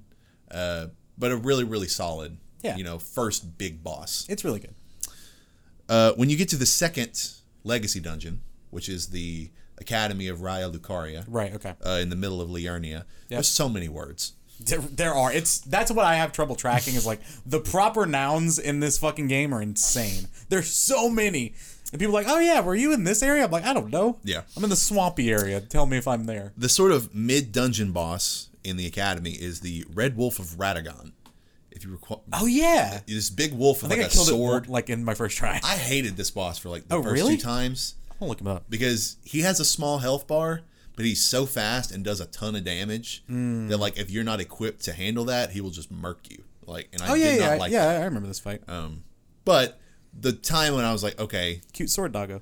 Once I think I was maybe, and for those who know this game, I was using a semi-broken build unintentionally. Okay. The bleed build with the I forget the sword, but it's like a jagged blood sword.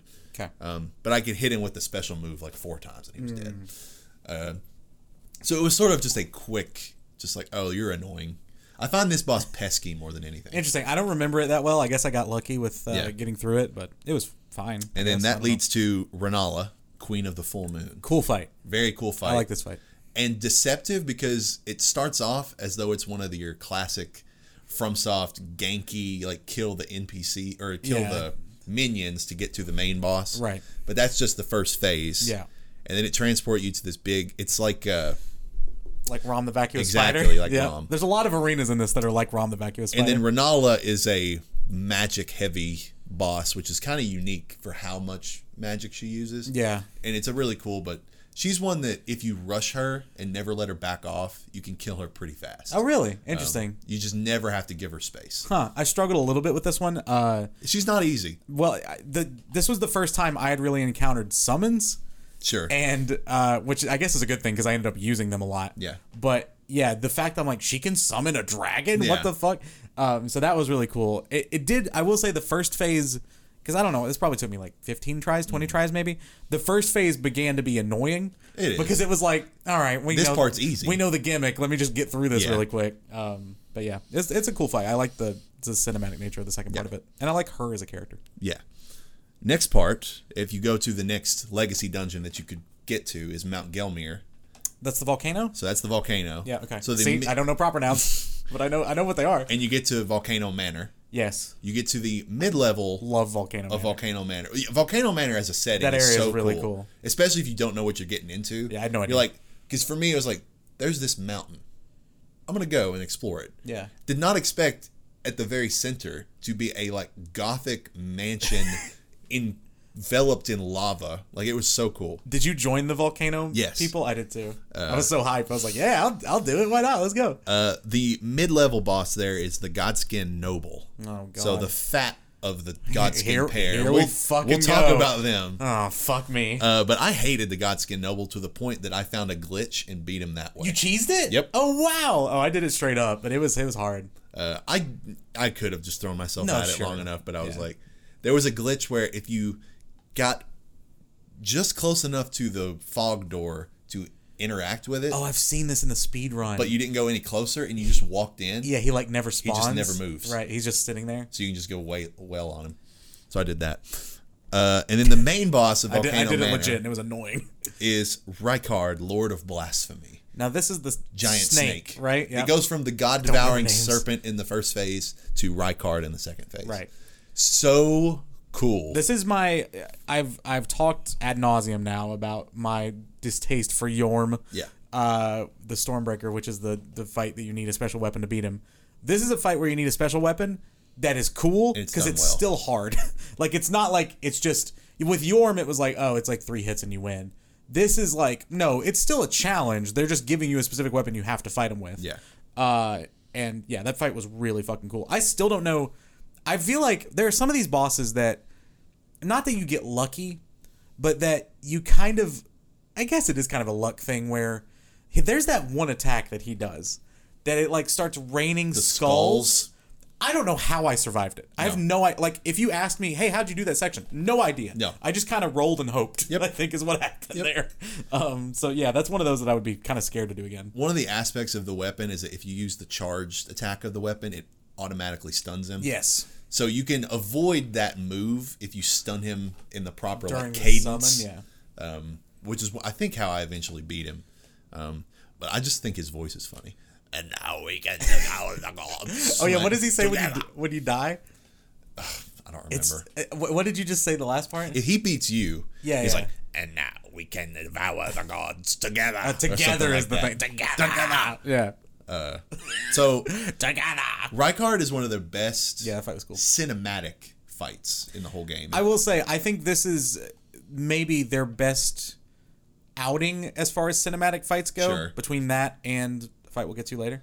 I think the one that's next. Oh, well, there you go. Because the only other shard bearer you can get before you enter the capital city is Starscourge Radahn. Okay, so I've done all of these. Who is the closest thing to a raid boss that FromSoft has ever done. It's so cool, dude. It is so cool. I was hyped the entire time I did this fight. Because I remember getting to the southeastern corner of Caelid, which is where his castle is. It's called Redmane Castle. Yeah. And you can teleport right to the end of it.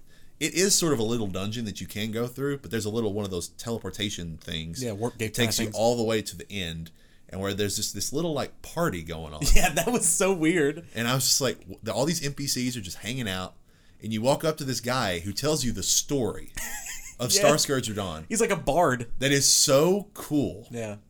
Starscourge Radahn, master of gravity magic, to the point that he has prevented falling stars from like hitting the land of Limgrave, or the lands between, which is like the whole map.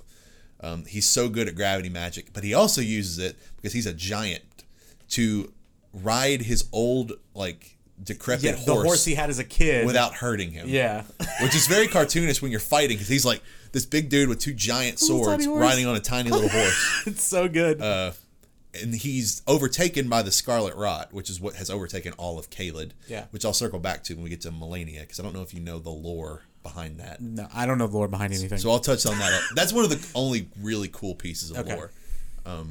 So he's like just gone crazy. Yeah. And he just eats people, man. Like he just wants to eat all the people. That first cutscene of just him just eating somebody.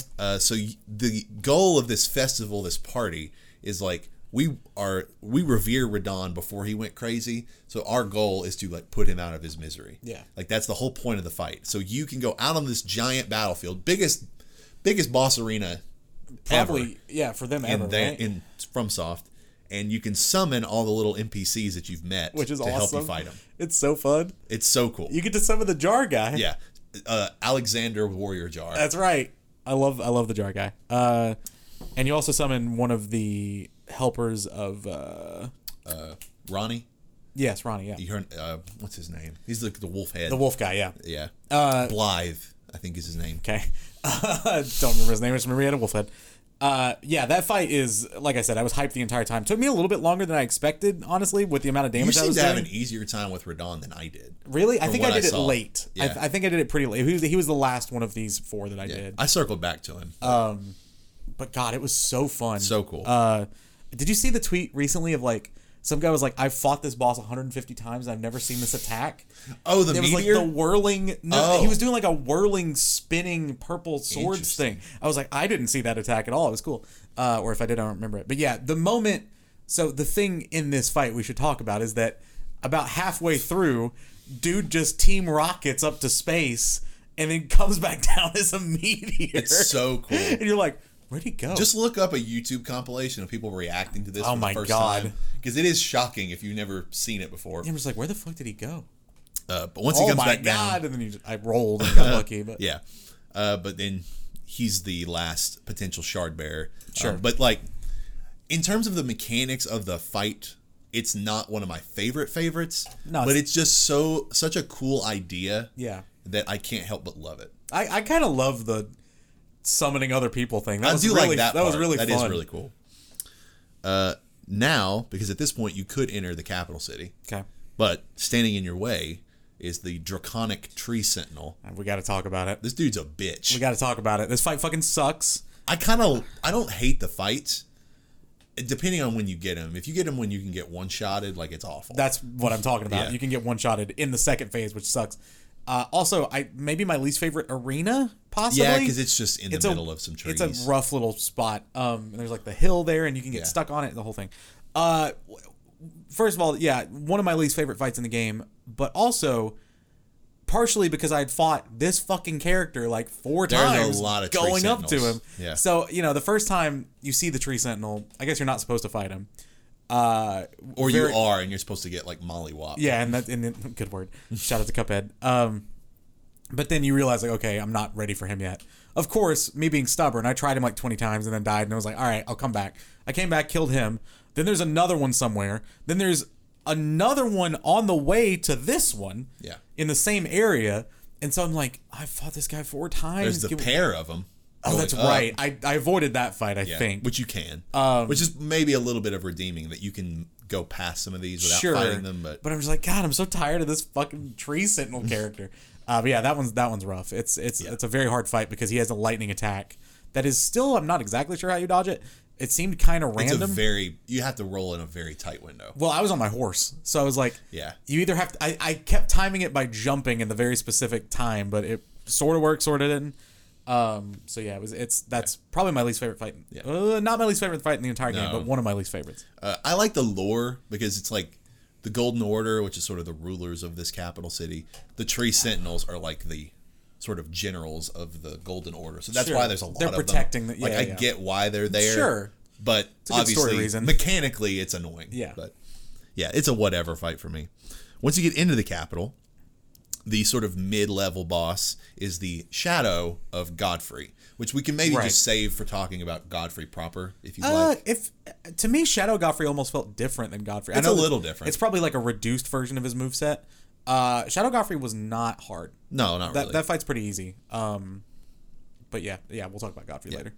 This is like a reduced version. The final battle of Leyndell, as it first exists, is Morgott, the Omen King. I love this fight. Morgott is awesome. I love the sword. It was my favorite weapon for a long time until I switched it toward the very end of the game. The bleed it does, the weapon art that it does, which he uses too. I'm describing the fight and the weapon, but just the way he moves is really cool. I love, my favorite thing in these games is when an enemy is humanoid-esque, and that doesn't mean a lot. Yeah. But I don't like fighting like dragons. I hate fighting dragons. I don't want to fight a dragon. I just have to. Yeah, I don't love the dragon. I just have to hack at its leg and hope that it doesn't land on me. Whatever. This fight is another one of those humanoid-esque fights. Yeah. Where he's at least small enough that you can keep him in camera the whole time. And just the way the sword moves, the way he moves, I really like this fight a lot. Yeah, and I love the lore of him. Okay. And he's the Omen King because the horns on his head. Yeah. He's really messed up in the head. Yeah. Omens in this game are just these it's almost like a birth defect. Okay. So if you're an omen, you've got these horns growing out of your head, and they're like. Godfrey is his father, I think is the way it is. Okay. So he's sort of like in line to be like leader of the Golden Order or whatever. Yeah. But because he's an omen is like a shameful thing. Gotcha. So he's like a bastard. Yeah. So they bury him deep below. Like, you ever went into like the catacombs of Leyndell? Him and his brother, Mohg. If you ever did you encounter Mohg? No. Oh God. Then you missed one of the most insane fights in the game. Really? Yeah. So we'll talk about him. Okay. But Morgott and his brother Mohg. Were like both omens. Yeah. Mohg, because he was like sort of shamed by his family and the order, like rebels against them. Morgott is still loyal. Right. And like he's like, I know I'm like sort of, not worthy to be the protector of this order, but I'm going to do it anyway. Right. And once everybody else dies in the order and you're sort of coming at it, he's like, I'm still here. Yeah. So he's sort of like, in spite of being sort of the black sheep, he's still protecting the Erd Tree, which I think is really cool. Yeah. And his moveset is so diverse. It is. He does all kinds of crazy shit. Of attacks. AoE stuff, good delayed swings, like all that kind of stuff. It's just a really quintessentially good FromSoft. Yeah, it's a good fight. Once you progress past Leyndell, you can get to the Mountaintops of the Giants. Yep. Where you fight the Fire Giant. This fight's whatever. It was fine. It's kind of annoying. It's one of those that I don't like the fights where I can be on my horse as much as you could be during this fight. Yeah, I was on my horse the whole time. I was on my horse a lot. Yeah. And that it's not mechanically as interesting. Yeah. You just ride around in circles and swiping. It's the giant fights. I don't care as much. Yeah. Once you get past the mountaintops, you get transported to the crumbling Farum Azula. Yep. The mid-level boss of which is the Godskin duo. Fuck me. Yeah, which is far and away the worst fight in the game. Yeah, it's just bullshit. It's a bullshit fight. So, well, first of all, you can encounter the other part. So there's the Godskin Noble and the Godskin Apostle. Is that right? So the Godskin Apostle you can encounter a couple of different places. I think I had fought him twice. Before the Godskin duo. So, that's right. Because you can fight him in the Midsummer area. Yeah. And then you can also fight him at the bottom of this tower I found way too early that is, like, totally optional that you, like, platform down a bunch of platforms and stuff. But then once I got high enough level, I went back. And, like, to the point where I had memorized every attack he did. Like, I knew him, like, the back of my hand. But then you fight both of them. And not only do you fight both of them, they fucking respawn. Yeah, It's ridiculous. And so this is when I first found out about something that I would come to love, which was the Mimic Tier. Yep. The Mimic Tier. Which is a boss I'd already fought, but just didn't mess with the Ash. Yeah. So that fight is actually really cool too. When you fight the Mimic Tier, it's just a version of you. So it's like a shadow fight in like a Zelda game. Yeah. Like when you fight Link in, I think it's Ocarina. When you fight yourself. So it's that kind of thing. But then you can find the summon that basically summons a second one of you, obviously controlled by the AI. So that can lead to some weird results. But, it's a second version of you, and depending on how leveled it is and how much health it has. So I found that, and then eventually I was struggling so much with this fight still that I found that you could summon. What's his name? I don't remember the exact NPC, but there's an NPC you can summon right outside the boss door. Right, which is like one of the boss doors. That is the more hidden boss door. Oh. The regular boss door, he's not there. Oh, didn't know that. So you went the back way. Yeah. So I didn't know that he was there until I started like doing some light asking. I'm like, is there anything I'm missing here? And somebody was like, there's another way in and you might find something there. I was like, okay. So I found that way in. Interesting. And that's where you can summon him. Because to get your way in, you have to like drop down a staircase and like drop down a couple platforms. Yeah, that whole little building is very labyrinthian. Yeah, so the other way is just like I don't know if it's the main door, but it's the other door. So once I summoned him and the mimic tier, that's exactly how I like wiped the floor with him when I did that. Once I had 3 people, it was easy, but God, it sucked. Yeah, it does suck. It's just one of those that's an unnecessary combination of bosses that are already out there, and a lot of people point to this. The arena does not bode well. Dude, it sucks. For trying to divide and conquer. Mm-hmm. There's no good obstacle that you can put between one of them and you so you can focus on the other one. Right. They're just both coming at you at all times unless you have a distracting other character to help you with them. Yeah. So, yeah. Yeah. The worst designed boss in the game by far. I will say, and again, I think a lot of this is due to volume. The amount of dual fights in boss fights in this game is a little annoying. I don't like fighting 2 things at once, just in general. Yeah. At the end of the Crumbling Farum Azula is what started as the Beast Clergyman, and then second phase transitions into Malekith the Black Blade. Maybe the fight that took me the longest. Yeah. Malekith is an awesome fight. It's hard. It's hard, but aesthetically, lore, mechanically, I think is super, super cool. Oh, the fight's very cool. Yeah, it took me a long time to beat this fight. Yeah. Mainly because his second phase where he's jumping around and throwing shit at you, insane. And it's a lot to take in. Like, it's overwhelming. But yeah, it's a really cool fight. The music in that fight's really good too. His sword, if it hits you like with the energy, it like drains your health slowly. Mm-hmm, yeah. If you get that sword and use it, very good. I should try that. And there's a summon which I use later in the game that has a very similar effect. That's just as good, if not a little better, than the Mimic tier. Oh, I love the Mimic. Helped me with a boss we'll talk about in a little bit. Okay. But Malekith, I thought was super cool. Did you encounter the Beast Clergyman before you got to that boss fight? No. At the tip of Caelid, there's a little church. Okay. And if you go in there, the Beast Clergyman is just there, but he's an NPC. Huh. You can just talk to him, and he's like, "Bring me Deathroot." Oh, maybe I did talk to him then. Yeah. I remember there being so a it's the Deathroot exact guy. same character. Huh, that's funny. I didn't draw again. Played it over across such a long period of and time. another smidge of lore for you.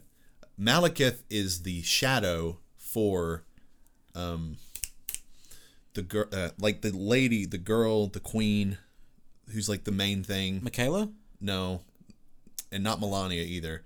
The one who like rejected the Golden Order, and Radagon is like her other. I'm saying so much lore, I'm confusing. The queen, Marika. Marika, that's it. Yeah. I knew it was an M name, but everything's an M name. These in like this game. wolf men are like sort of the not slave might be an aggressive word, but like these Underlings? sort of and they're assigned to do whatever their sort of masters say. Okay. And like a slave. yeah, he is that to Marika. Blythe, the wolf man that helps you fight Starscourge Radahn, is that for Ronnie. Ronnie, right. So there's this like race of wolfmen that are just sort of Okay. assigned to these people who are like godlike Gotcha. beings. Okay. Which I just think is another interesting thing. Yeah. Once you fight Malekith, you can go back to Lane-Del, which is now covered in ash because you've burned the Erd Tree.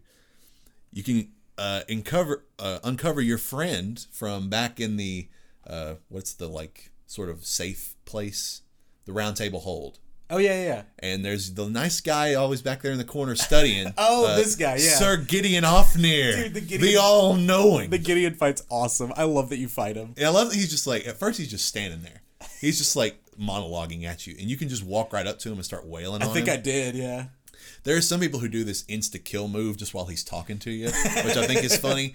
It took me like several times of this fight. Really interesting. Because his magic is OP if you let it hit you. That's true. He does have, and I know this now because I got told this after the fact, but like he does moves from every boss you fought or something like that. And if you go and tell him about the bosses you fought, those are the spells and shit that he uses. Oh, that's cool. He's like asking you, like, tell me more about this person you fought, and then he uses their shit. It's a really cool idea. Yeah, I didn't know that. So, Yeah, he had so little health that I just melted him. You can melt him. His health is low, but it's a cool concept. It is a really cool concept, and it's almost a funny fight where it's like, it's this guy. It's that guy, yeah. And he's so cocky, and he's not that hard. I remember watching you play like the beginning of the game, and watching the intro cutscene, and it's like the Dung Eater and like Fia. By the way, never came up. I mean, I know that you can like go unlock him in his. Yeah. I could never find him. I did. I looked at some guides and found it. Okay. Anyway. But I remember you thinking, I'm going to fight these people, which is not really the case. No. They're meant to be just NPCs. Yeah. But then it's like, oh, wait, shit, no, you do fight. And it yells his name so loud in the beginning. Yeah. It's just funny. Once you get past him, you go right to Godfrey proper. Yes. So Godfrey, the first Elden Lord, which is another really cool fight. Like, solid, big Axeman. Yeah. And does a lot of, like, earth-shattering, like, big a lot moves, of AoE stuff. which is really cool. Yeah. And once you get him down to half health, then you fight the Street Fighter character. and this is him in his true form. He's like a warrior of like the Badlands, is like however it is. Yeah. And he only became Godfrey when Marika is like, I want you to be my husband and help me rule this. So he took on the role of Godfrey. His real identity is Horaloo, yeah. warrior, and he yells it at you, and he makes sure you know it. Yeah, I remember that one. And when he freaking like lion on his back. Yeah. And he's like, you've served me well, Siraj. And then he just rips the fucking thing and it just covers him in blood is another really metal, cool transition. I like this fight a lot. I like that he is basically as close that we've seen in FromSoft to a pro wrestler as a fight. Absolutely. He does suplexes. He does a pile driver. The way he just throws you up in the air and you get locked and then... Yeah. He's great. Yeah. I like this fight a lot. To me, this was, in my experience, I guess, maybe the perfect amount of time spent on a boss for me. Like, it was maybe 30 tries. Sure. To the point where I knew him very well, but I wasn't like really upset that I was still fighting him. Yeah. I was like, okay, we finally overcame him. Cool fight. Once you get past him, you can waltz right into the Erd Tree. Yeah. And this is where you fight first Radagon of the Golden Order. Which is cool. I like this part of the fight. Yeah, I will say that. Radagon, again, weird loreness. It is not quite clear, but most people agree that Radagon is Marika, and Marika is Radagon. They're like sort of two sides of the same coin. Okay. And they just take on different identities depending on the situation. Gotcha. But like Radagon has fathered children, and Marika has mothered children in different lineages, but somehow they're also the same person. Okay. It's a little confusing. All right, sure. But sort of the way that Marika shattered the Elden Ring to start all the game, Radagon, I think the shtick is he created the Elden Ring. Got it. At the beginning. So, really cool fight, really cool moves, cool arena. Yeah. And I like his moveset a lot. He had one... This was the fight that I joked most that was BMing, as in like bad mannering, because he would every now and then he would spam the one attack where he throws a bolt down and then it causes like AoE damage over time, and the fucking Mimic tier had no idea what to do with that attack, and it always pissed me off. I'm like, dude, just get out of there, just run. But he would just always just take a shit ton of damage. I just love his grab attack where he hits you like 3 times, and the sound effect is the same sound as when he was like a blacksmith creating the Elden Ring, like that doom, doom. That's really cool. So yeah, Radagon, great. If you consider him a fight on his own, very awesome. good. Love that fight. But it pivots to the Elden Beast. This fight sucks. The Elden Beast This fight's bad. I don't love it. It's weird. That's as close as we'll get. Yeah, and it's a cool sort of... I like the idea. It's very pretty. It's very pretty. I don't necessarily love the idea. I was just like, oh, now it's just this creature. Yep. Like, it's Radagon to me was a more significant final boss. Yes. Than or even Elden like Beast Horaloo would have been a cooler final boss. Sure. Yeah, it's just an amoeba. It's just this big ambiguous like the thing. faceless dragon fish. Yeah, thing, it's just weird. Who spams you to no end with these projectiles that are very difficult to deal with. I fucking hated this fight. Like, it's just, and I kept saying too, I was like, it's pretty, but it's not fun. No, it's not a fun fight. You just kind of have to endure it and do as much damage as you can and get out and roll around and try to heal. And it's just like, it's just not a fun fight. And this is the one where if you get the summon that's one of the Black Knives whose blade does the same sort of health draining thing as Malekith's. Yeah. Comes in such handy in Oh, this I'm fight. sure, yeah. Because you can hit him with like a projectile from a mile away that does a good chunk of health. So as long as your mimic stays alive, it's just whittling down. Yeah. And you don't have to do that much. But Yeah. Elden Beast, a little bit of a letdown compared to if they'd have just made Radagon a little bigger and more significant. Yeah. So that's all the main bosses. Okay. There is a little list of other sort of significant bosses. Just quickly. Sure. What was the weapon you used for the final stretch of the game? The bloody, it's that jagged blood sword. Rivers of Blood, that's what it's called. It's a cool name. And I actually was dual wielding Rivers of Blood and an Uchigatana. So I had I should have dual wielded more. I had basically a katana in both hands. Yeah. Which is very me. So I went with the weapon that was at once the broken weapon, which was the frost pickaxe looking thing. Because I started with, I did the regular sword, whatever you spawn with, and then I did the one, it's like the rapier that you get that's already +7 or something from somebody. It's like an NPC gives it to you or something. Sure. So I used that for a while, and then I used Morgott, I think, right? Yeah. Morgott's sword for probably 60% of the game because it did just crazy bleed. But then by the time I got to Malekith, for some reason I was like, well, the only other sword that I had leveled at all, or the only weapon I had leveled at all, was that little axe. Yeah. And I was like, I remember the weapon art being cool of the stomp with the freeze.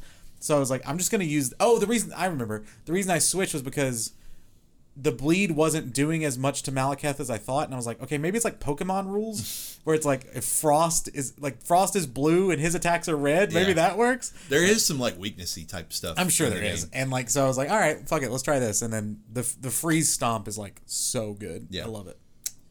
So other bosses, these are bosses with trophies. Okay. So a good way to deem them significant. Yeah. The Ancestor Spirit, the big elk thing in the rivers. Did you fight one of these? Nope. This is not a hard fight. Did you ever go down near where the Mimic Tier was and just find the dead body of a big elk thing? Yeah, I have one of those heads, or I have the hat from it. There's a way that you can basically make that into a boss fight, and it transports you to this little arena that's very serene. Okay. And it's sort of like you're hunting a majestic animal. That's literally the vibe of the fight. That's pretty cool. And it's hopping around in the air. It's a very cool vibe of a fight. The fight itself is not that interesting, but it's a cool little one-off. Did you fight Estelle, Natural Born of the Void? Don't think so. Giant skull attached to a big serpentine body with claws on its face. This fight is weird. If you go deep down in one of the rivers, you can end up at this place called the Lake of Rot. Okay. You think Caelid is bad for poison lakes? This is the poison lake of the game. I think I briefly ended up there, but I think I left. And if you persevere, you can get to this boss fight called Estelle, and it's basically, people say it's like a fallen star gone wrong. That's just this creature that does a lot of crazy magic shit at you. Yeah. It's a pretty cool fight. If you get past it, you can go up an elevator to where Ronnie's church is, but in a different spot that's only accessible from this place. Gotcha. So it's a little small bonus area. Gotcha. The fight looks cooler than it is to actually do. Got it. Okay. Is how I would put it. Commander Nile in the middle of Caelid, this little arena. Don't think so. Or no, wait. That's Commander O'Neill. They're two different ones. I don't think I've fought either of these. Commander Nile is in Castle Sol in the mountaintops of the Giants. To get to Melania, you had to fight this guy. Oh, I did? I think. Because he summons these two warriors to fight with him in this little castle. Oh yeah. I fought this guy. Yeah, That's Commander. He does Nile. the big wind attack. Yeah. He gave me fits. I think I got lucky with him when I fought him. Well, again, I fought him after I beat the game. Yeah. So I was pretty powerful. But yeah, he was tough. Yeah, he gave me fits because he hits hard. I found there's this item that lets you turn summons against the summoner. Oh, that's cool. So I turned both the summons against him, and that got him sick. Half health down, just those two. That'd be sick in the Renala fight. So I think that's a good fight, just one that I was having a lot of trouble with. Sure, yeah. Did you fight any of the Dragonkin soldiers? Gotta Google. They're sort of these big. Do you remember in Dark Souls 3 the brothers? and there's the one that like crawls around with a sword. Yeah. It's almost like him. It's like a big version of that, except not nearly as hard. I think I fought the one in Noxtella. In Noxtella? I'm pretty that's sure the one I fought fought too. Yeah. There's another one somewhere. Interesting. Okay. This is one of those I kind of fought like one of those. throwaway. It's fine. It was whatever. Did you get to Dragon Lord Placidusax? What did you just say? I said Dragon Lord Placidusax. Is that all one word? Well, it's two. Dragon Lord is one word. No, yeah. Is Placidusax a word? Oh my god. Yeah, like Placid and then USAX. Placidusax. I don't believe so. I think I would remember that. This is name. the ultimate dragon of the game. Ultimo Dragon, the wrestler. Is this in Farum Azula? It's in Farum Azula. Okay, I went to him and was like, nope, and then I didn't find him you go anymore. all the way down to this like hovering piece of Platform, thing, and you lay yeah. down, and it transports you to his arena, which is technically back in time. It's some crazy shit. What? But he's a really cool fight. Like, he's better and different than the kicked rest my of the ass. dragons. Yes, Yeah. he's hard too. I fought a few dragons, but not that one. He's one that I'm like, Or this fought a could boss. have been a better last boss to the game than Elden Beast Yeah. to me. There's a lot of those. Elimer of the Briar. Did you ever fight this guy? Don't think so. He was in the Shaded Castle. So if you never went to the Shaded Castle, you might not have fought That doesn't sound familiar. He's just kind of a swordsman. Okay. Like humanoid. His sword does do a cool like sort of spinning, like hovering, and then comes back to him move. So maybe using the sword would be cool. Yeah. The fight was whatever. Okay. Let's see. Did you fight the only other unique dragon, which was Lick Dragon Fortisax? I don't think so. Where was he? He was in Deeproot Depths, which honestly is an extremely hard area to even find. Yeah, I don't think I was ever there. Did you ever? Okay, so you know there's the two fingers. Definitely didn't fight that guy. The two fingers that you talk to. At They do this. did you ever meet the three fingers? No. Is it the rest of the hand? Yes. So it's thumb and... Yeah. That's funny.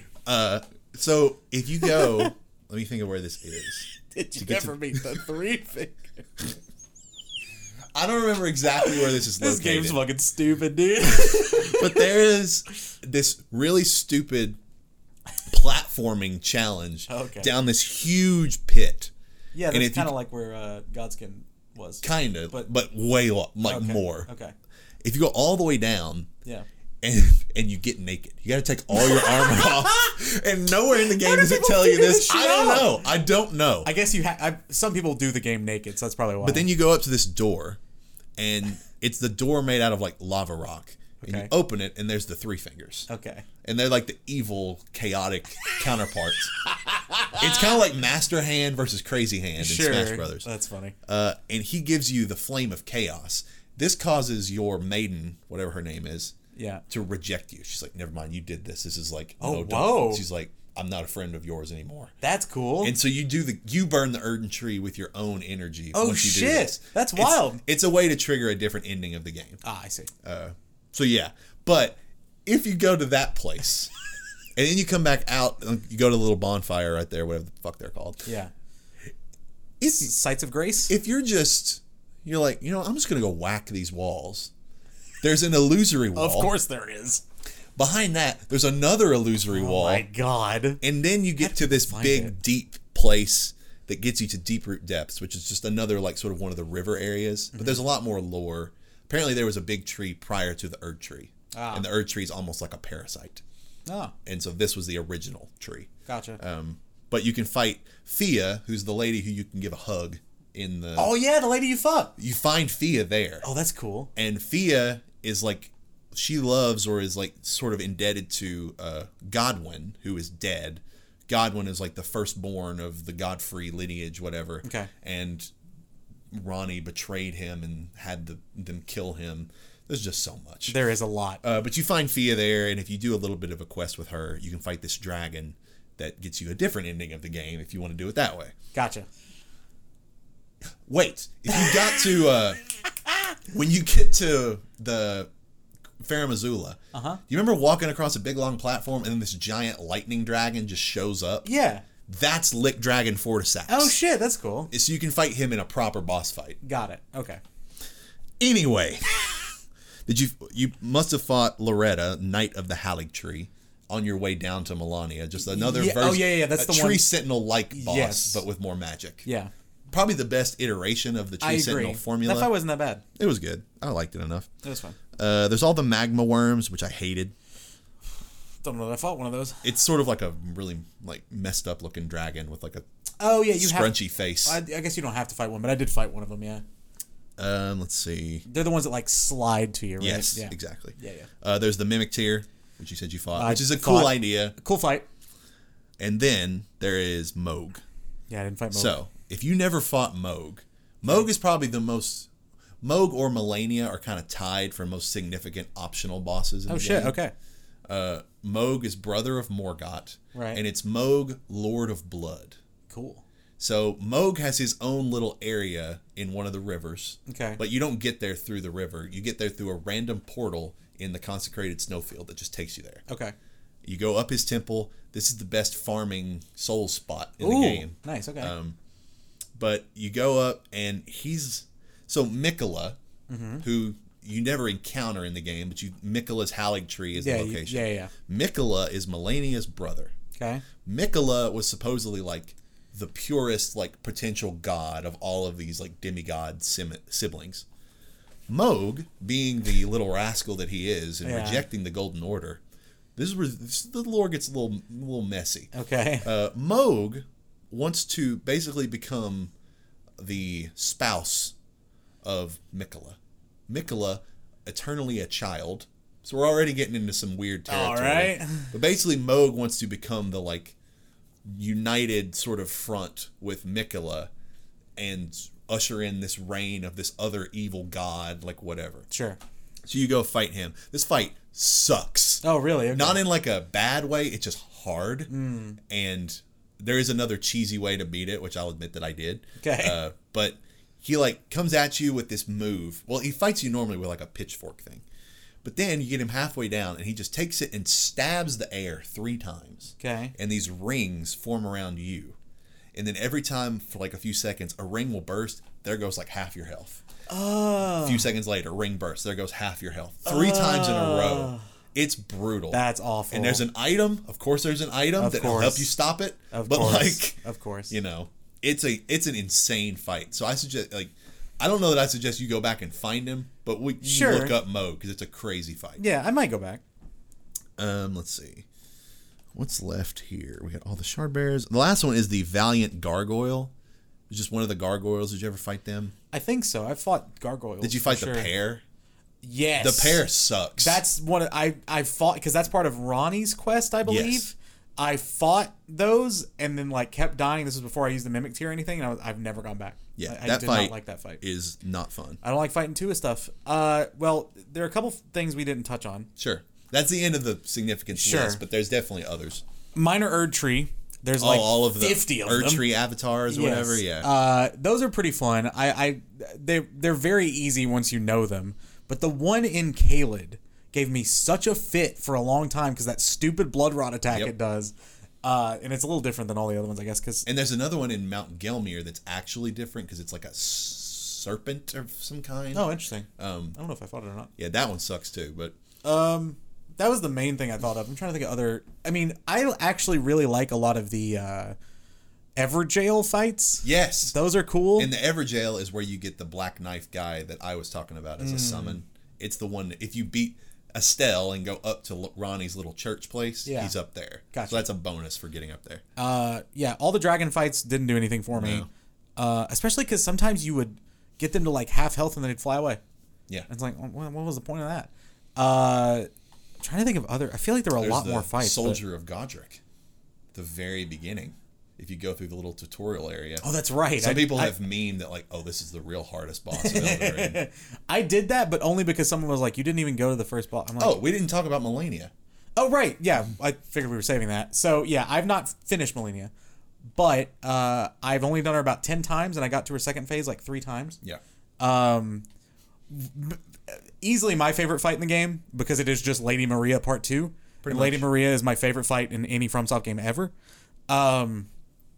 And her second phase of turning into a naked winged hair butterfly thing is incredible to look at. It's so cool looking. The only thing I don't know, so I figured out that with the axe I use in that stomp, it like staggers her enough to where she doesn't get an attack off. Yes. So if I have me and the Mimic Tier just doing that, it can like drain her health. Staggering her is critical. Yes, it is. So we should explain, if you've not seen Malenia, but maybe you've played the game. Is it Malenia or Malenia? Well, I just say Malenia. Or Malenia, maybe. Either way. Anyway, Malenia. Yeah. She is unique in the fact that she doesn't have a huge health bar, but every time she hits you, she gets health back. Every time. And it's the first time you encounter it, like, at first I was like, is she healing herself?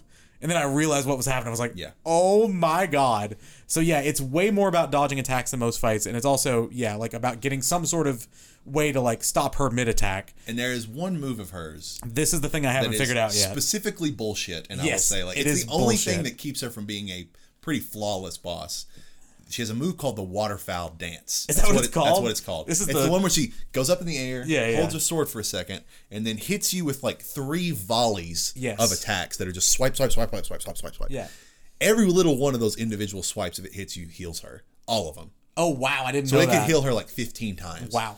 So if you don't dodge this properly, well, first of all, you're dead. Yeah, it's gonna one-shot. There is a very specific pattern of dodges that you can dodge it completely. People also found there's some just throwable object that when she floats up like that, if you hit her with it, drops her and she'll just go out of it. So that's a really clever way to just that dodge might be the what whole I thing. do then. Yeah, because that's the only thing that's giving me trouble. Yeah, and I don't remember what the exact item is, but and then like you said, the transition once you get her to half health. She becomes the goddess of rot. Yeah. No, you kill her full health bar. Right. It's a double health bar one. Right. But same idea. And she becomes the goddess of rot. This is where the lore with Radahn sort of comes back in. Okay. Whenever the Shattering happened, the Shattering is just the big war that created all this chaos. Yeah. All the demigods basically start volleying for position. She fights Radahn. Okay. It's Malenia versus Radahn. All right. 1-on-1. And they're arguably like the 2 coolest, biggest, strongest, whatever. Yeah. And they fight to such a standstill that her only recourse is to basically activate her like goddess of rot mode. Yeah. Caelid was basically just like Limgrave until she basically sets off a Scarlet Rot nuclear bomb. Holy shit. And that's why Caelid is this red, overgrown, poisonous area. That's pretty cool. She made it that way. Yeah. Which I think is a super cool lore thing. And she's cool. obviously what caused Radahn to become the sort of psycho beast that he is. Yeah. Probably my favorite bit of lore in the whole That is a really cool bit of lore. That's cool. Yeah, she's amazing. I love that fight. It's beautiful. If there's no other bosses, I'll very quickly run through the endings because there's 6, but there's only like 3. Okay, I've seen 1. There are iterations. Let me see here. All right, the Age of Fracture. This is the standard ending where basically you beat the Elden Beast, you become the new Elden Lord. The status quo kind of remains the same. I think that's what I got. Yeah, if you don't do any of the special weird stuff, it's what you'll get. Okay. Then there's the Age of the Duskborn. Okay. This is if you do the Fia questline. Got it. You beat Lake Dragon Fortisax, and it's sort of, let's see. That name. You use a mending rune of the Death Prince. The Death Prince is Godwyn. Okay. And instead of the status quo staying the same, a big like sort of fog like overtakes the lands between. And Fia's whole thing is that she is sympathetic towards beings that are in between. They're in like purgatory. Okay. And because of Godwyn was killed in the certain way he was, he's in sort of purgatory. So this is sort of you becoming the sort of ambassador, leader of these beings that like, I'm going to help these people who are sort of stuck in between life and death. Okay. So a good sort of like middle of the way, good, bad ending. Yeah. Then there's let's see, the Age of Order. This is the one, did you ever meet Gold Mask? Don't think so. There's this dude with just this mask that looks like the sun who's always looking at the Erd tree and he's just standing there. And you go talk to him and there's this one like psycho disciple of his that's just constantly following him. And it's like every little twitch of his finger means something significant. And he's just watching him and just like, oh, he's trying to tell us something. Yeah, that's funny. And he gives you a rune called the Rune of Perfect Order. And this is like a similar one where it kind of leaves the status quo like intact. Let's see. The Age of Order thus, this is a quote from Fextra Life, which is like one of the big good wikis for all of these games. Okay. The Age of Order envisions a new age of stability, where there is no more conflict brought upon by the fickleness of the gods, no better than men, which was, quote, emboldened by the flames of ambition.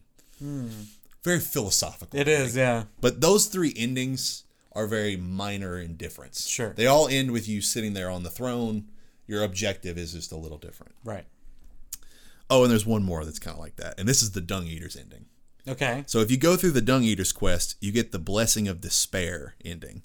You use this rune, and the Dung Eater is this psycho crazy guy who basically wants to spread his disease to like every living being. Right.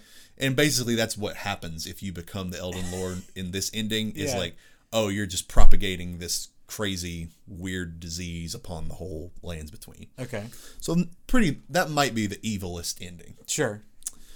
Then you have the two genuinely different endings. The ending that I got first, which is the Three Fingers ending. Oh, wow. Because I looked up a few things, but I was like, this is clearly the most like out there ending, so I'm just curious. It's called the Lord of Frenzied Flame. Okay. You meet the Three Fingers, you get the Frenzied Flame, you burn the Erd Tree, blah, blah, blah.